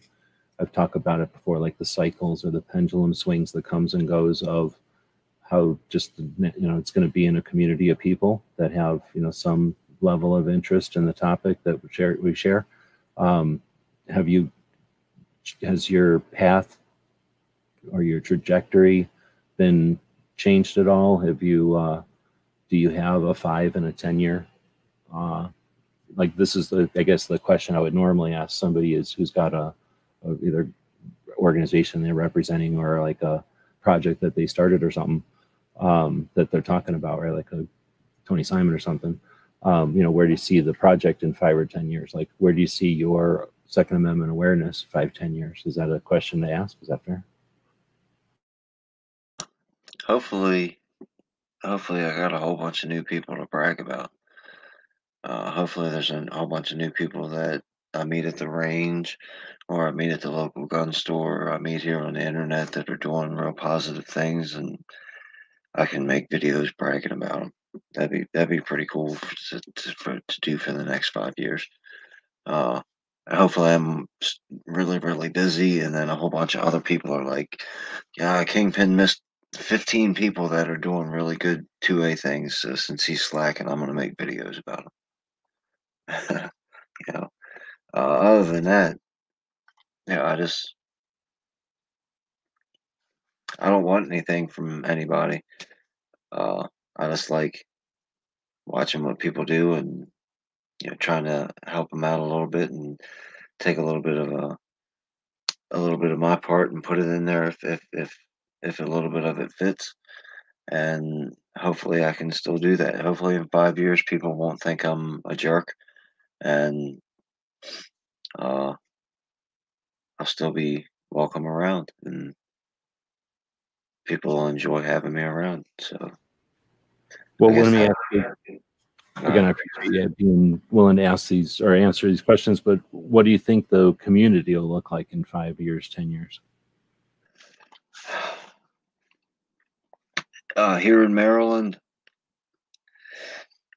Here in Maryland, I think that there's a pretty decent chance that things can turn around. Because it's went so crazy in certain places that I think people are like, "Wow, this is too crazy. We gotta stop." And so they're pushing back and politically, but mostly firearm related is what I'm talking about. As far as the online community, I think that there's going to be tons and tons and tons of gun reviews from new people that want to get on YouTube and make gun reviews so they can get views and all that kind of stuff. But it's just one more tag in the algorithm that says that there's firearms on the internet, and you can't stop firearms from being on the internet. If YouTube wants to turn us off, there's 50 other platforms that are more than happy to have firearms on their internet. The conversations, I think, are going to continue to build because as more and more people, Krabby Turtle, for instance, he's one of the newer ones that have come along, and he's joined in with Rich and I when we talk about wrestling. But that's live stream experience. He's got his voice out there for the internet to hear, talking live in a conversation that potentially millions of people could hear, or potentially nobody could hear. He's practiced doing some of his own live streams. He's put out a few videos. He's active on Instagram. So that's just one more person that's really active. And as he gets more and more comfortable and puts more and more stuff out there, more and more people will gravitate to him, and somebody will spawn off of his, pardon the expression, fan base or followers. I don't like whatever. I mean, that's the terms that the media platforms use. Uh, More people are going to be interested in gun websites because they're going to find gun calendars. I just think that as long as we don't infight with each other and we understand that the bad guys are going to do the bad guy things, so don't worry and get all crazy when they start throwing eggs at us, but be worried about when the guy on our team is cracking eggs over top of our heads and hold him accountable. Um, Politically, be far more active when the quote unquote good guys are in office. You know, theoretically, if we win and a bunch of pro 2A people, pro Constitution, pro American politicians get in, every single word that they say, they have to pay for more than ever in history. And I don't say hyperbolic stuff like that because I want to, get views and get attention. I say hyperbolic stuff like that because it sounds that way to me. In my heart, it's actual reality because we've both heard the conversation of, oh, it'd be better off when this person is in office because we'd fight more.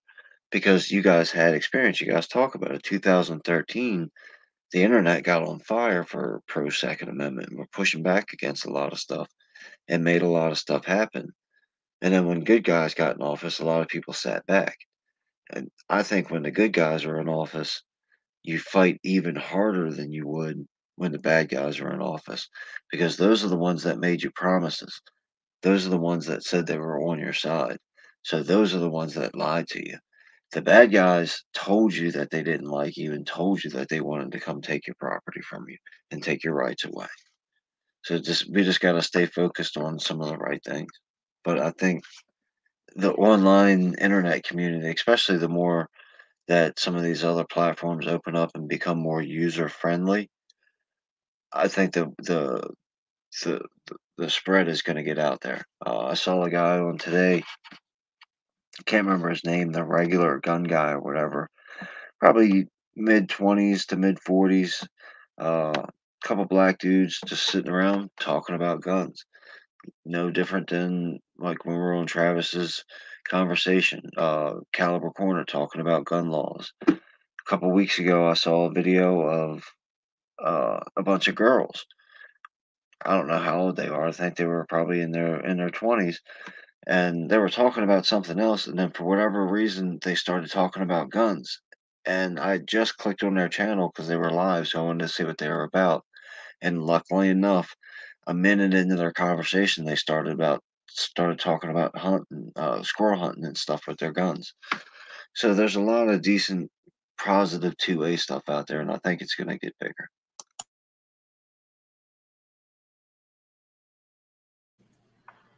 All right, so then I wasn't going to ask this one, but you kind of touched on it, so I'm going to ask it in a different way, I guess. But I was going to ask from something you said earlier, and I don't remember when, but you said something earlier that made me write this one down. Are we seeing a rise in the we need to do something kind of a movement in the number of people that participate in that we need to do something about it type of movement?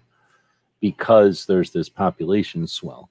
So according to my research, we had a couple of population swells in the world and in our country based on wars ending and different things, and just the back and forth of the way generations work. So generationally the populations aren't consistent, and they are not necessarily going up or down. They swell, they go up and down, but not regularly either. So our grandparents, our parents, depending how old we are, our great grandparents, depending on how old you are, is the boomers, and they're the ones that the baby boom, right? That's a giant population swell. So they didn't have as many kids as they are. So the next generation was smaller. The next generation was smaller.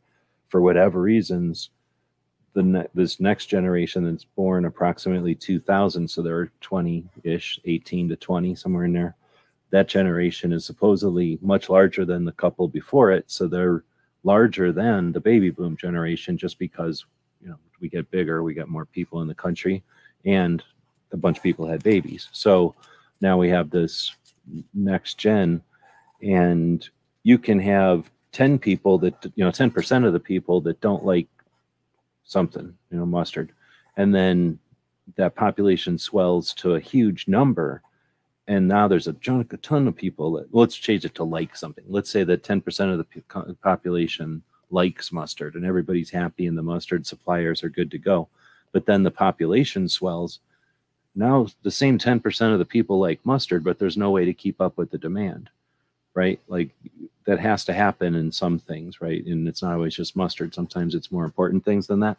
So that's part of this. Like we see a lot of this, we need to do something, but it's the same. I'm not even saying it's the same. It might be a growing or shrinking percentage of the population, but are we seeing it grow because the population is growing, and they're only vocal because we're the ones they're taking it out on?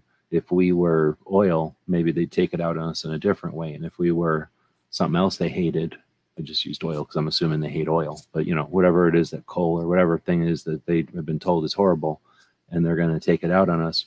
Is everyone seeing a rise in that because of the population? And something about, I think the way you kind of answered this last question, that you acknowledge that everything will be bigger because there'll be more people, right? Like, is that, I don't know. Well,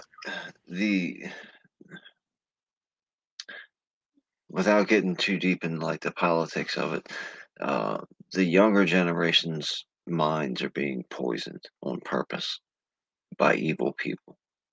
And that's going to have to be something that's overcome. Now, just focusing on the Second Amendment part of that, you can look on the internet and there's youthful human beings. I'm going to be careful with the words I say because YouTube listens. Youthful human beings with red splatches all over their face and all over their arms, pretending like something bad happened to them. And when somebody says, "Tell me anything you know about guns," they know nothing about guns. But someone has programmed them to think every gun is dangerous, every gun owner is dangerous, all bad things would go away if guns would go away. And they need to do something. And that, like we talked about earlier, the antis who wanted to just do something always do something bad. So us on the pro 2A side, we want to do something, but we can't just do something. There's the movie with the Grinch. I remember the mayor, the Grinch goes up and shaves a mohawk, a reverse mohawk, down the middle of the mayor's head because they don't like each other. And as the Grinch is running around destroying the city, the mayor's screaming, "Somebody do something!" And his little lackey, the mayor's lackey, took a razor blade and just shaved a mohawk down the middle of his head because he just had to do something. It didn't accomplish anything, and it didn't do anything except for make his head messed up. And that's what we need to make sure we don't do, is just do something. Because unfortunately, when the pendulum swings, it's extremely further on the other side than it was when it started. It can't get any further away. And even though in a great utopia, that kind of world may seem all right, in the real world, that far of a pendulum swing might not be what we're looking for. It might be a little bit more dangerous than we thought, or unhealthy. So Well, as long as we don't just do something, God. sorry, the nature of a pendulum is that things go in a trajectory. They're happening in some way, and then it seems like, oh no, it's never going to end, and then everything abruptly slows down and changes and almost goes in a 180 direction the other way towards the center again, and then eventually it goes the other way towards the center the opposite way, and then again, oh no, it's never going to end, and then it flips around and goes back towards the center. But the bigger picture there is that it's going right back to where it started, and it's going to be there briefly or some amount of time. Sometimes it gets slower or faster because it's real life, but eventually it's going to spend some time near where it came from and then head back towards the center. The only thing consistent is the center. Like literally the only thing consistent is the center, because when you look at a pendulum on a sand, or one of those situations where you can see where the pendulum's been, you'll see that it's adjacent to where it's been, but it almost never, there's nothing in the world or nothing in real physics that lets a pendulum just go back and forth like a whatever, it's always going in a spiral graph type of situation. So that's, I guess, the thing when you think about the pendulum swings, people go, oh, we can rest easy because now it's going the other direction. We're safe again. No, you're only safe until it changes course and comes right back to this again. So we have to ideally be just either aware of that or able to, how people put a golf ball up to let you know, oh, we're about to hit the wall in the garage. We need something like that, something to tether people to the reality that, hey, it looks like it's going to go forever, but it doesn't. And you're going to be back here again. So don't get comfortable here, but don't get scared here either. Well, just do something. I remember during the Trump administration when we had the majority for the Republican, supposedly pro-Second Amendment politicians, a lot of people were saying we need to push the federal constitutional carry. And they only had 50 votes, and you needed more than 50 votes for some type of bill like that. So a lot of people were like, no, do it, no, do it, get everybody on the record. And it doesn't make sense to just do something, because it would have failed, and then it would have been dropped to the bottom of the docket and probably never brought back up again. Right now, it's still on the docket. So when some people who are willing to vote pro-constitutional get up there, it's already on the docket. If they'd have pushed it and then they got voted down, it'd have had to go all the way back through committee and all that kind of stuff. So just doing something wouldn't have been a good idea. Just doing something and banning the ATF right away. That might be helpful. I don't know that for sure, but it also might be very dramatic, and we might not be able to handle something that chaotic.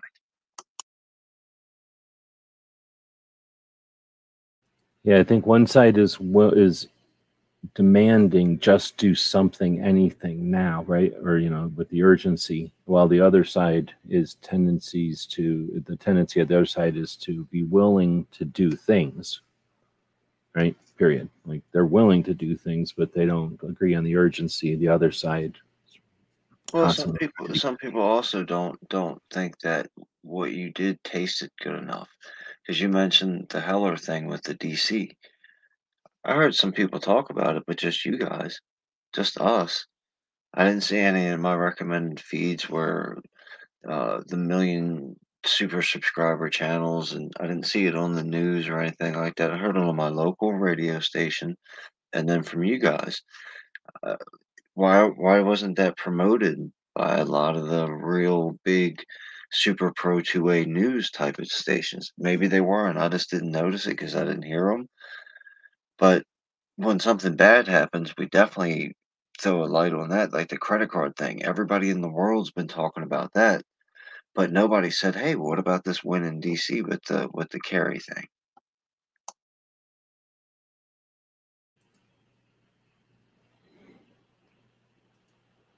That is one of the. So I meant saying that means if you really want to see more than just the entertainment value, you have to look for more than the entertainment value because there's a ton of people out there that are firearms related, getting firearms news out there, getting Second Amendment news out there, and it's all just entertainment and fluff. And then there's real people out there that are actually accomplishing things and wanting to work with people and build relationships.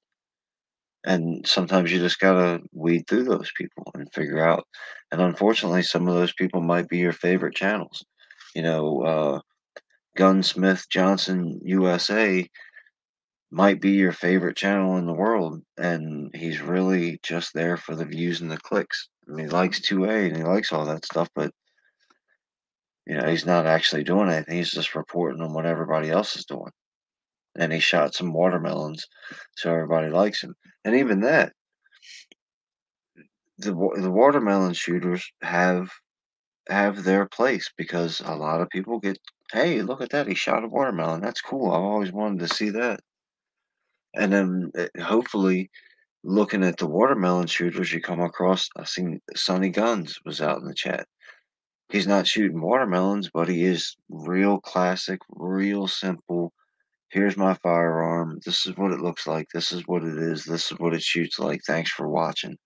And his channel's growing pretty good right now because he's a real genuine guy with a genuine video.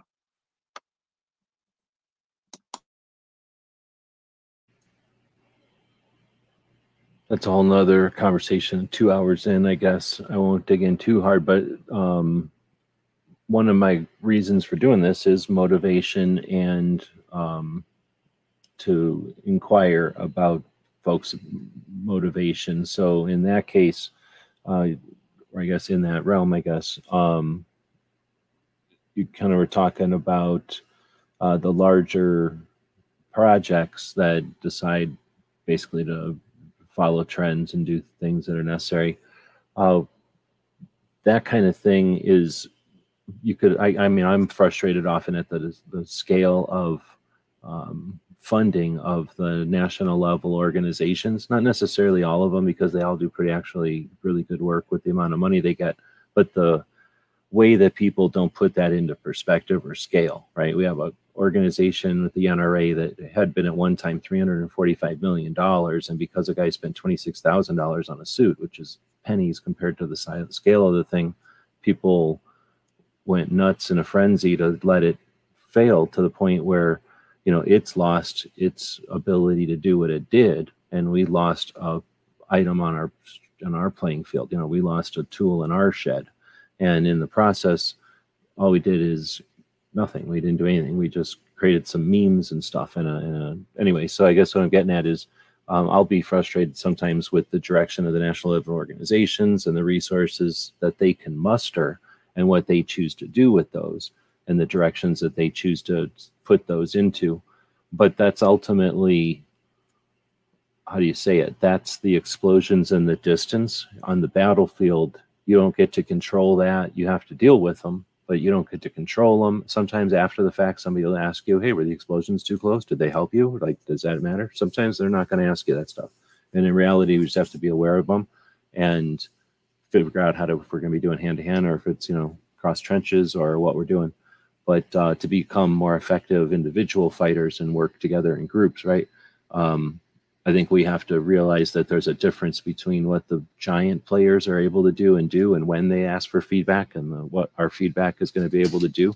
Now, sometimes we can be effective as hell. You know, if they're throwing fire down where you don't need it, you can do some things to set some stuff on fire where they're going to recognize that they have an issue. But you don't do that all the time. You don't need to. It'd be a waste of resources to do stuff like that all the time. So most of the time, you just realize they're playing on different levels. You know, the Navy shooting into large artillery has more to do with what's going on with the next aircraft invasion than it does to do with the people that are taking the beach, right? Like we all have to understand that there's what we have our control over and what we are in the presence of and what we're perceiving and what we can affect. But then at the same time, stay motivated and understand that if we do nothing, then all that other shit is for just a bunch of money spent, right? Like everything's an inner working thing, and you don't have to appreciate where you're at because we don't live in a conscript world where, you know, if you're in the trenches, you got to stay there. Just get the fuck up. We're not in an actual battle. Like go start working for somebody who does something massively different than what you're interested in, either in scale or in effect, right? Like, but I appreciate the people that are having the actual conversations, like you mentioned, a bunch of people that just have authentic conversations and share using the technology of the internet to bring people that are like-minded or have similar interests together to learn at whatever stage they might be and to learn from each other. Because that's, I mean, unless we have robot nursemaids, that is necessary. Like we have to pass the information on, and most of the people that think they're tip of the spear ain't got time to pass nothing along. They'll sign an autograph and they'll tell you about it in their memoirs, but you know what I mean? Like they're not part of it. So I appreciate what you're saying there. It was just a rant, I guess. Just, I guess, mainly to say, don't be distracted. I guess I was going to ask the question, how do you stay motivated? But at the same time, also saying, hey, buddy, don't get too discouraged. Like the giant organizations, the giant well, I can tell you, I know most of the people you're talking about. I think if you're talking about the same people, and they're not individuals making decisions. They're working in groups and in with others and stuff, and they've got obligations, and it costs money to have that kind of effort and everything. So, you know, they've got obligations that normal people don't. They're making poor decisions. I'll agree with you all day long, but I don't get frustrated anymore that they decided to waste their time and not do anything, squander the potential that they had. They've become, like you say, players that are, sometimes you need a circus and a court jester, same way you need infantry and cavalry. What I think would be an effective argument to make for, say, the NRA, for instance. I've never been a fan of the NRA because I've always noticed you get a letter in the mail, hey, we need help, send us money. And then next week you get the same letter, hey, there's more, we need help, we need more money. And I've never thought that was very cool. But I've always thought that fixing the NRA from the inside out is a much better story, much better media attention, much better story for just mankind, if you want to put it that way. The organization, 2A, and all that, to be able to come out and say, hey, we know the NRA is in trouble because certain things are happening on the inside. We went in, we looked at it, we fixed it, and now we're better. As opposed to having the antis standing on top of the ashes at the end of the day going, we finally got them. You know, but instead of just broadly attacking anything, the NRA or whatever it is, I'll just use them because they're the big target. Tell me specifically why you don't like the NRA. Not why people don't like the NRA, but why you don't like the NRA. And then you can tell me why you do like the NRA. Don't tell me why people like the NRA. Tell me why you do. I think those are a lot more effective as opposed to the mudslinging where, you know, like my topic. Oh, the NRA just cares about money and they don't care about 2A. They're just money. And then the other guy that says, no, they gave kids some type of eagle back in the day. Nobody really, those are blanket arguments that don't really help. Where somebody could say, well, no, I actually, when I went to the NRA course, it helped me do this and helped me and da da da da da. That's why I like it. And then another person can say, well, John Smith at the NRA personally said this instead of just the blanket, I hate them, I love them kind of thing.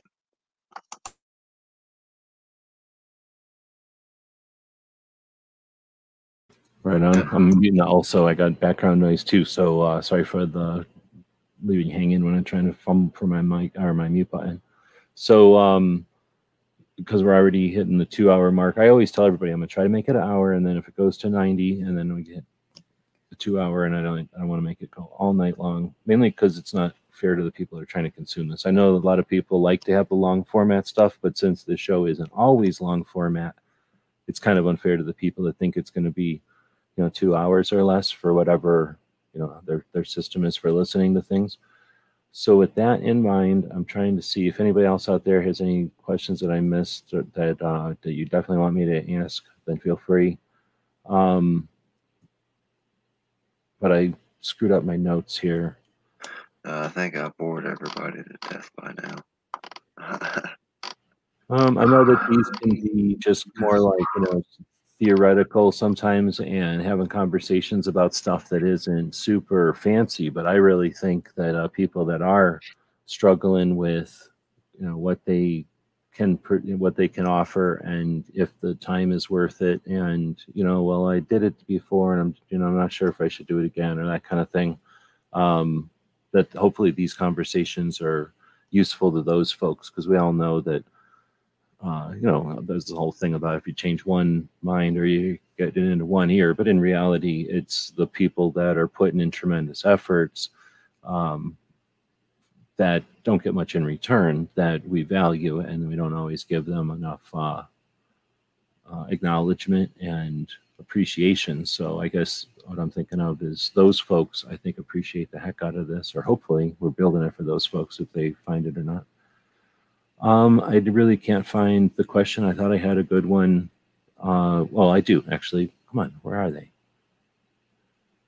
I started copying and pasting everybody else's in here, and I've gotten myself all mixed up on my order of stuff. That was that one.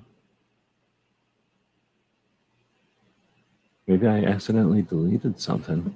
So I'll just end it with, well, I usually ask if you're if you do you have 2 books that you recommend? Do I have any books that I recommend? I always ask people 2 books for some reason, just so that gives me something to ask that's unique. So do you have 2 books? Tale of Two Cities is probably one of my favorite stories. I've heard it times, but what is it? I know it's a classic, but what's in a nutshell? What is that one? It's basically about the French Revolution. In a nutshell, it's a novel adaptation about the French Revolution. So it's not a documentary type of historical story. It's a made up story set in the French Revolution. And basically, when the revolutionaries take over, they execute everybody that was on the other team.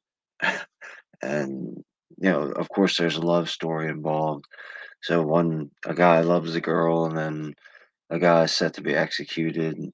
So it's a pretty good story. It's old. You could probably find it on like your classic movie TV channel if you watch one of those. I think you can get that. It's old enough that it's, what do they call it? Like people will read it, and you can just get that on YouTube without even having to hork it. You can just listen to it on YouTube for nothing. Yeah, there's a movie. They made a movie about it. The movie, even though it's probably my favorite movie, I'm also a very, very direct type of person. I understand that a lot of iconic movies are actually pretty crappy, and we just like them because they're iconic. Tale of Two Cities is not really that well of a made movie. It's actually not that good at all, but it's good to watch and it's a good story. It's just the filming it's older. It's not the cinematically well put together. It's quite a bit different than the book as every other movie is. And second book, geez, uh, I'd make a joke with Krabby and tell him to go buy Barricade Garage's book, but you guys don't know who that is. No, I couldn't recommend a second book really.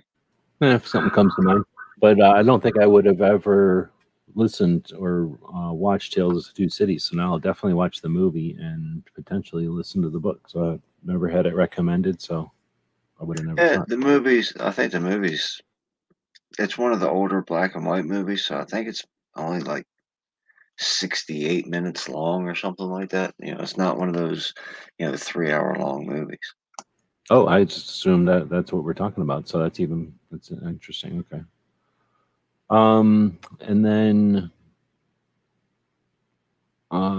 my other question, I guess, would be, I got two more, would be if you were the 5-star general at 2A, they're about to do the gun rights policy conference this next weekend, or a couple weekends from now, I guess still.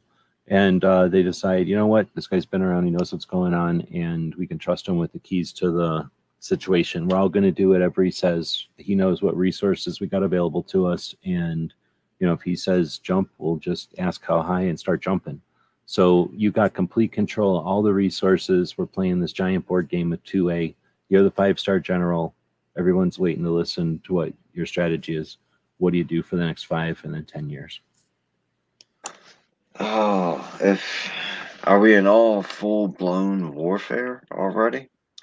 No, just 2022. It's just that at the gun rights policy, they're like, you know what, we're all spinning off in different directions. We'd be better off if we had one person who was just watching the whole thing. We're going to give him whatever he needs as far as research. We're going to jump when he says jump, and we're going to, let him create strategy. How would you use the players we got in the situation we've got today? Basically, a better way of saying. Hopefully, it's a better way of asking. Where we see the next 5 years. The first thing I'd do would obviously be calling all my most trusted confidants, people who I consider friends in real life. Patriot in the Dark, you, a couple other people. I'm not gonna say any other names because if I leave somebody out, I'd hate to be embarrassed. But I'd call all my closest friends into a room, explain where I want to go, listen to each one of them explain wherever they want to go, and set each person try to figure out a way to set up an umbrella type of or web of people, because obviously unless we're talking about superhuman situation where I can just think and make things happen, then I don't need anybody and I just make everything super 2A positive. But if we're talking about reality, then I'm going to put certain guys in charge of certain aspects, the nuts and bolts of teaching firearms. You guys, you go do this. Manufacturers, you guys that are in the R&D and trying out new stuff, you guys go do this. Specifically constitutional rights oriented people, you guys get together and you go do all this. Whatever resources you need, you 3 or 4 people involved in that, come to me and let me know what resources you need, and we'll make that happen. And then also encourage communication. So if the R&D guys need to know obviously what the laws are, they need to be able to call the law guys up and be like, hey, what's the new law and this new trigger that we're going to put in the gun? And separate everybody into positions where they're going to be able to shine the most and use their skills and their knowledge and their passion to their highest capability. It doesn't do any good to have a guy who wants to build guns all the way in the back of the factory doing paperwork, pushing a pencil around.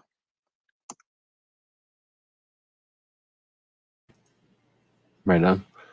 Appreciate that one. Again, well, you might know that one if you're listening to the other ones. I asked that one to everybody, but appreciate you being able to throw it at you at 2 hours in the middle of the night. What is it, 2 a.m.? No. Yeah, 2 a.m. by you now? Yeah, 2:13. So last one, and we've been chatting on a lot of these, so you may have already covered some of this, but I always leave the important ones till the end. Does having a solid opinion on mayonnaise offer you the ability to think rationally about the news of the day? Absolutely. And I think about that. A lot of people give me a hard time about a lot of the things I talk about, and mayonnaise being one, beer and wine, champagne another. A lot of people that I hang out with enjoy their adult beverages. And I can't understand that because the taste, the drop of any of that, the flavor in my mouth is almost as bad as mayonnaise. So when I think about what mayonnaise tastes like, and then somebody says I put 5 jars of that on my one Frito chip, then I think you're a self-destructive person because you're not going to convince me that tasted good and you enjoyed that experience. So that helps me clarify the reality of the world around me. Like a Or either that or I'm on the Truman Show and mayonnaise doesn't really exist and you guys are all just trolling me. like a barometer or a gauge. I understand. Yeah, it just doesn't make any sense. It's disgusting. It smells where it came from, just the way it looks, what happens when it goes bad. Sometimes it's smooth and sometimes it's chunky and they mix it in all kinds of different stuff and try to sneak it and hide it, which is I think communism had a lot to do with mayonnaise being made. We all know that that's not good either. Brought it up to kind of make fun, but also to have some fun, I guess. But also because it's super relevant, and I applaud you for being able to use it masterfully. Because food is one of those things that's foundational, right? We all eat. We're all mammals, so it doesn't matter what the hell you want to use to divide people. We're all eating food, period, right? And then the choices you make and the things that you do autonomous, what's the word? Like without thinking, like without literally subconsciously. This one a-hole's cousin, no, his nephew came over here and started bossing everybody around, and corporations started taking over and telling everybody what to do. Literally, like it's crazy when you start getting into all that stuff. And this one of those things is the people that or one of the what's the word, like the, I don't want to say assumption, it's the wrong word, but the just lack of awareness. Mayonnaise is an indication of that, right? Like you just said, like it's everywhere, it's all over the place. And if you don't like it, or you don't like to eat it, or you don't want to eat it, or you can't eat it, it's one of those things that you find it's everywhere. And people that have the nut allergies, those things, that's the same kind of situation where a lot of people don't even think about it. They just take it for granted. Maybe that's what I'm trying to say. Like people just take for granted, oh, there's mayonnaise in there, I don't care. Like I like mayonnaise, but I'm not going to taste it in there, so I don't care. But in reality, it's something that our grandmas would have made on a special occasion, I think. I think it came from Kings and Queens or something. And then our grandmas would have made it on a special occasion for like a wedding or something. And then it was like, oh, let's turn that into something we can put on the jar and it's not going to go bad. But the real stuff is made out of like raw egg, right? Like it's one of those things that I think you're better off if you really want to eat it. But the eating the jar, the commercial version that's literally the same product everywhere on the planet, I don't know. I get it for stuff like Twinkies, right? I get it for some stuff. Like let's have some stuff that we all know, pop culture. But mayonnaise, something you're going to eat constantly all the time. Yeah, eat local. Well, If you're going to make it mayonnaise, make it. the one thing that humanity has struggled with since the dawn of time is our self-destructive nature. The nuclear bomb, mayonnaise, 9 millimeter. Uh, Humans just have a real glutton for punishment, and we come up with things like that to punish ourselves for some odd reason.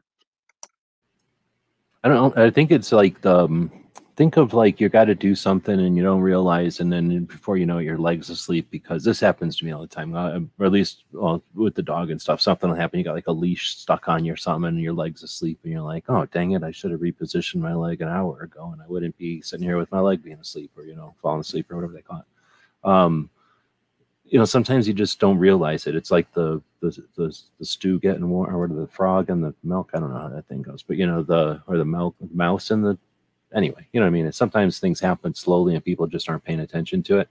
And that's why I dig when you bring up the mayonnaise stuff. It's one of my attempts with the 9 millimeter thing. is to slap people, wake them up, give them a mental refresher, like a mental sprig of mint, right? A mental refreshing glass of iced tea, so that a palate cleanser. Like, hey, wait a minute, you don't have to just take for granted that mayonnaise is everything. It is in everything. Like, order it without mayonnaise, and guess what? They make it fresh. If you order it without the mayonnaise, it means somebody took their time to make it, and maybe they even, now they're like, all right, instead of like going back and forth, and I get to make one of the ones without mayonnaise on it. So now they get to stretch a little bit, walk over here. They're making yours up fresh. They appreciate it's better. They're using all the fresh ingredients. Nothing's been in saran wrap or whatever. They had to make a choice. Do I use those pickles that have been sitting around since Thursday, or do I open up a new thing of pickles? Well, I'm over here making this one without mayonnaise on it. I might as well open up some new pickles. You know what I mean? Like, you never know what kind of world you can live in when you order something without mayonnaise on it. That's right, man. The chef is back there slaving over the perfection in the food that they're trying to serve to their customer, and then the line person is going to slather mayonnaise all over it and just ruin it. Yeah, like, think of the dishonor. Like, oh man, I got this thing just flavored up perfect. I've got the ratios of all the uganami or whatever the flavors are, right? All the fancy flavors that nobody pays attention to when they slather it up.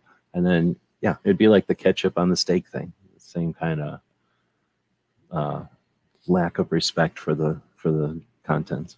But anyway, we're just ribbon at this point. But I do appreciate that.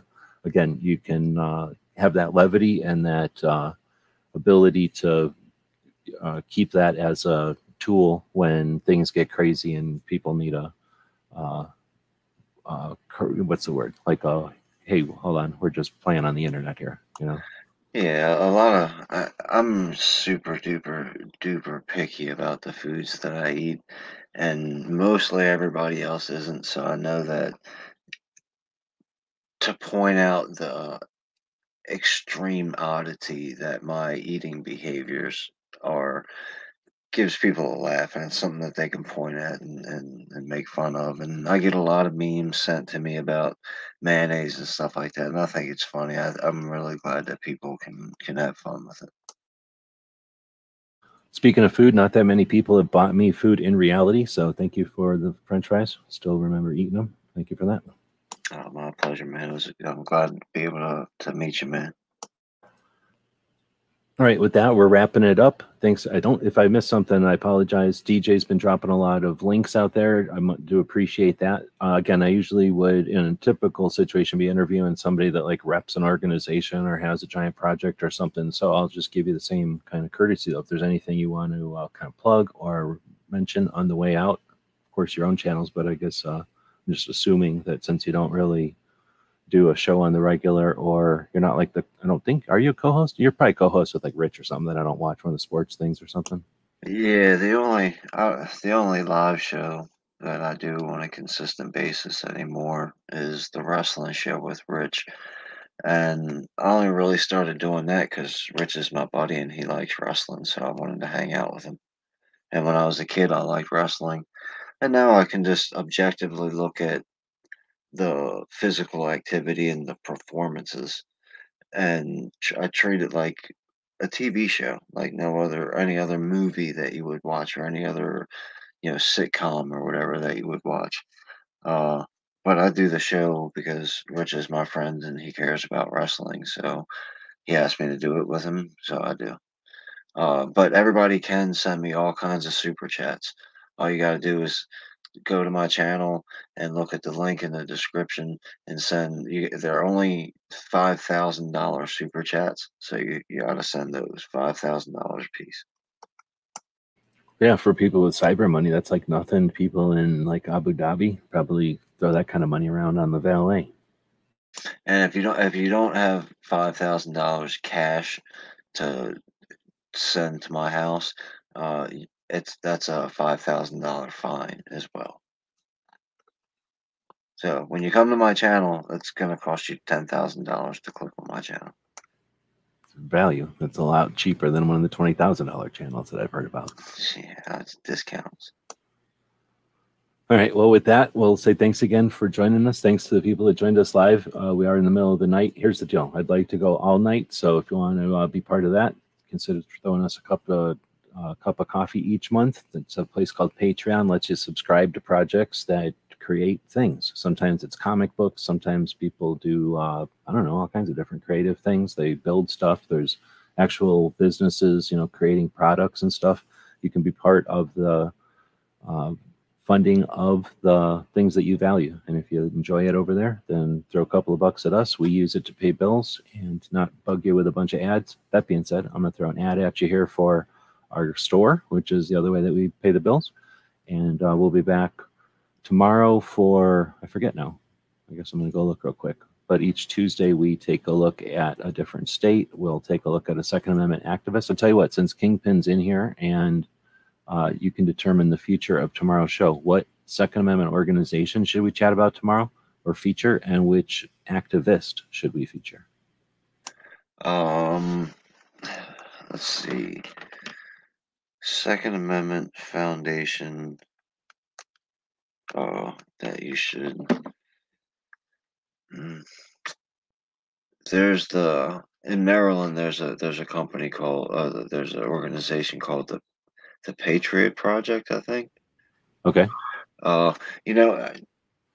As far as the organization, I'm going to defer that to Krabby because once again, he knows way more than I do about the intricacies of all that kind of stuff, and he'll know a name of a Maryland gun organization that you can shout out. I know he'd like Maryland Shallot. That's the one that I was thinking of, actually. So yeah, we'll go with that one. Right. And let's see. I'm gonna give a shout out to Guns and Barbecue for the activist. Like I said, he's newer. He's been around for a while now, but he's newer to the internet stuff that we do here. And he's already got the Almost Nightly Firearms show, lots of firearms content about guns and shooting and ammo. He's doing the What Is series where he's trying to help people with basic questions that they might not feel comfortable asking. 2A Women Wednesdays. Just really on fire. He really cares a lot about the Second Amendment and having open conversations. So give Guns and Barbecue a big shout out. Right on. That's awesome. Two valid answers. So we'll do that. Tomorrow it's Montana. So that's a tough one. So we'll have plenty of time to talk about those guys because I don't know anything, well, not very much at all about Montana. Although I went through a little chunk of Montana. It's pretty awesome. So I do want to go back. Or wait, is Banshee is in Montana, I believe. Is it Rogue Banshee? Yeah. Yeah, I'm not too sure. I know G23 is pretty cool with him. Either that or Idaho, but I'm pretty sure it's Montana. But I'll double check. And again, well, thanks everybody for joining us live. If you want to check out something after this one, we have shows every every Monday that are interviews like this one. So we've had quite a few in the past weeks. Just check over on the Daily Gun Show YouTube channel for that. We're going to throw a link up we're going to throw a commercial up for our store. And I'm sure DJ's thrown some links up to gear websites. Again, if you want to grab something from our store to help us continue to do what we're doing even more, then that'd be awesome. Thanks for watching. Tonight's episode, photo finish.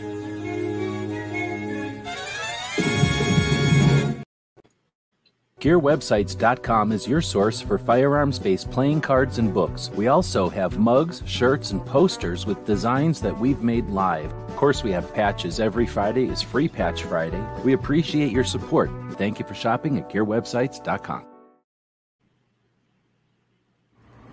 So let us know what you think. We'll be watching the comments wherever you find the video, over on Gunstreamer.com or on GunTube.org. Thank you for supporting our projects. If you'd like to buy us a cup of coffee, check out our Patreon channel. The guys and gals of GunWebsites.com encourages you to take a CCW class every year, practice at least once a month, and carry every day. Thank you for watching GunWebsites.com.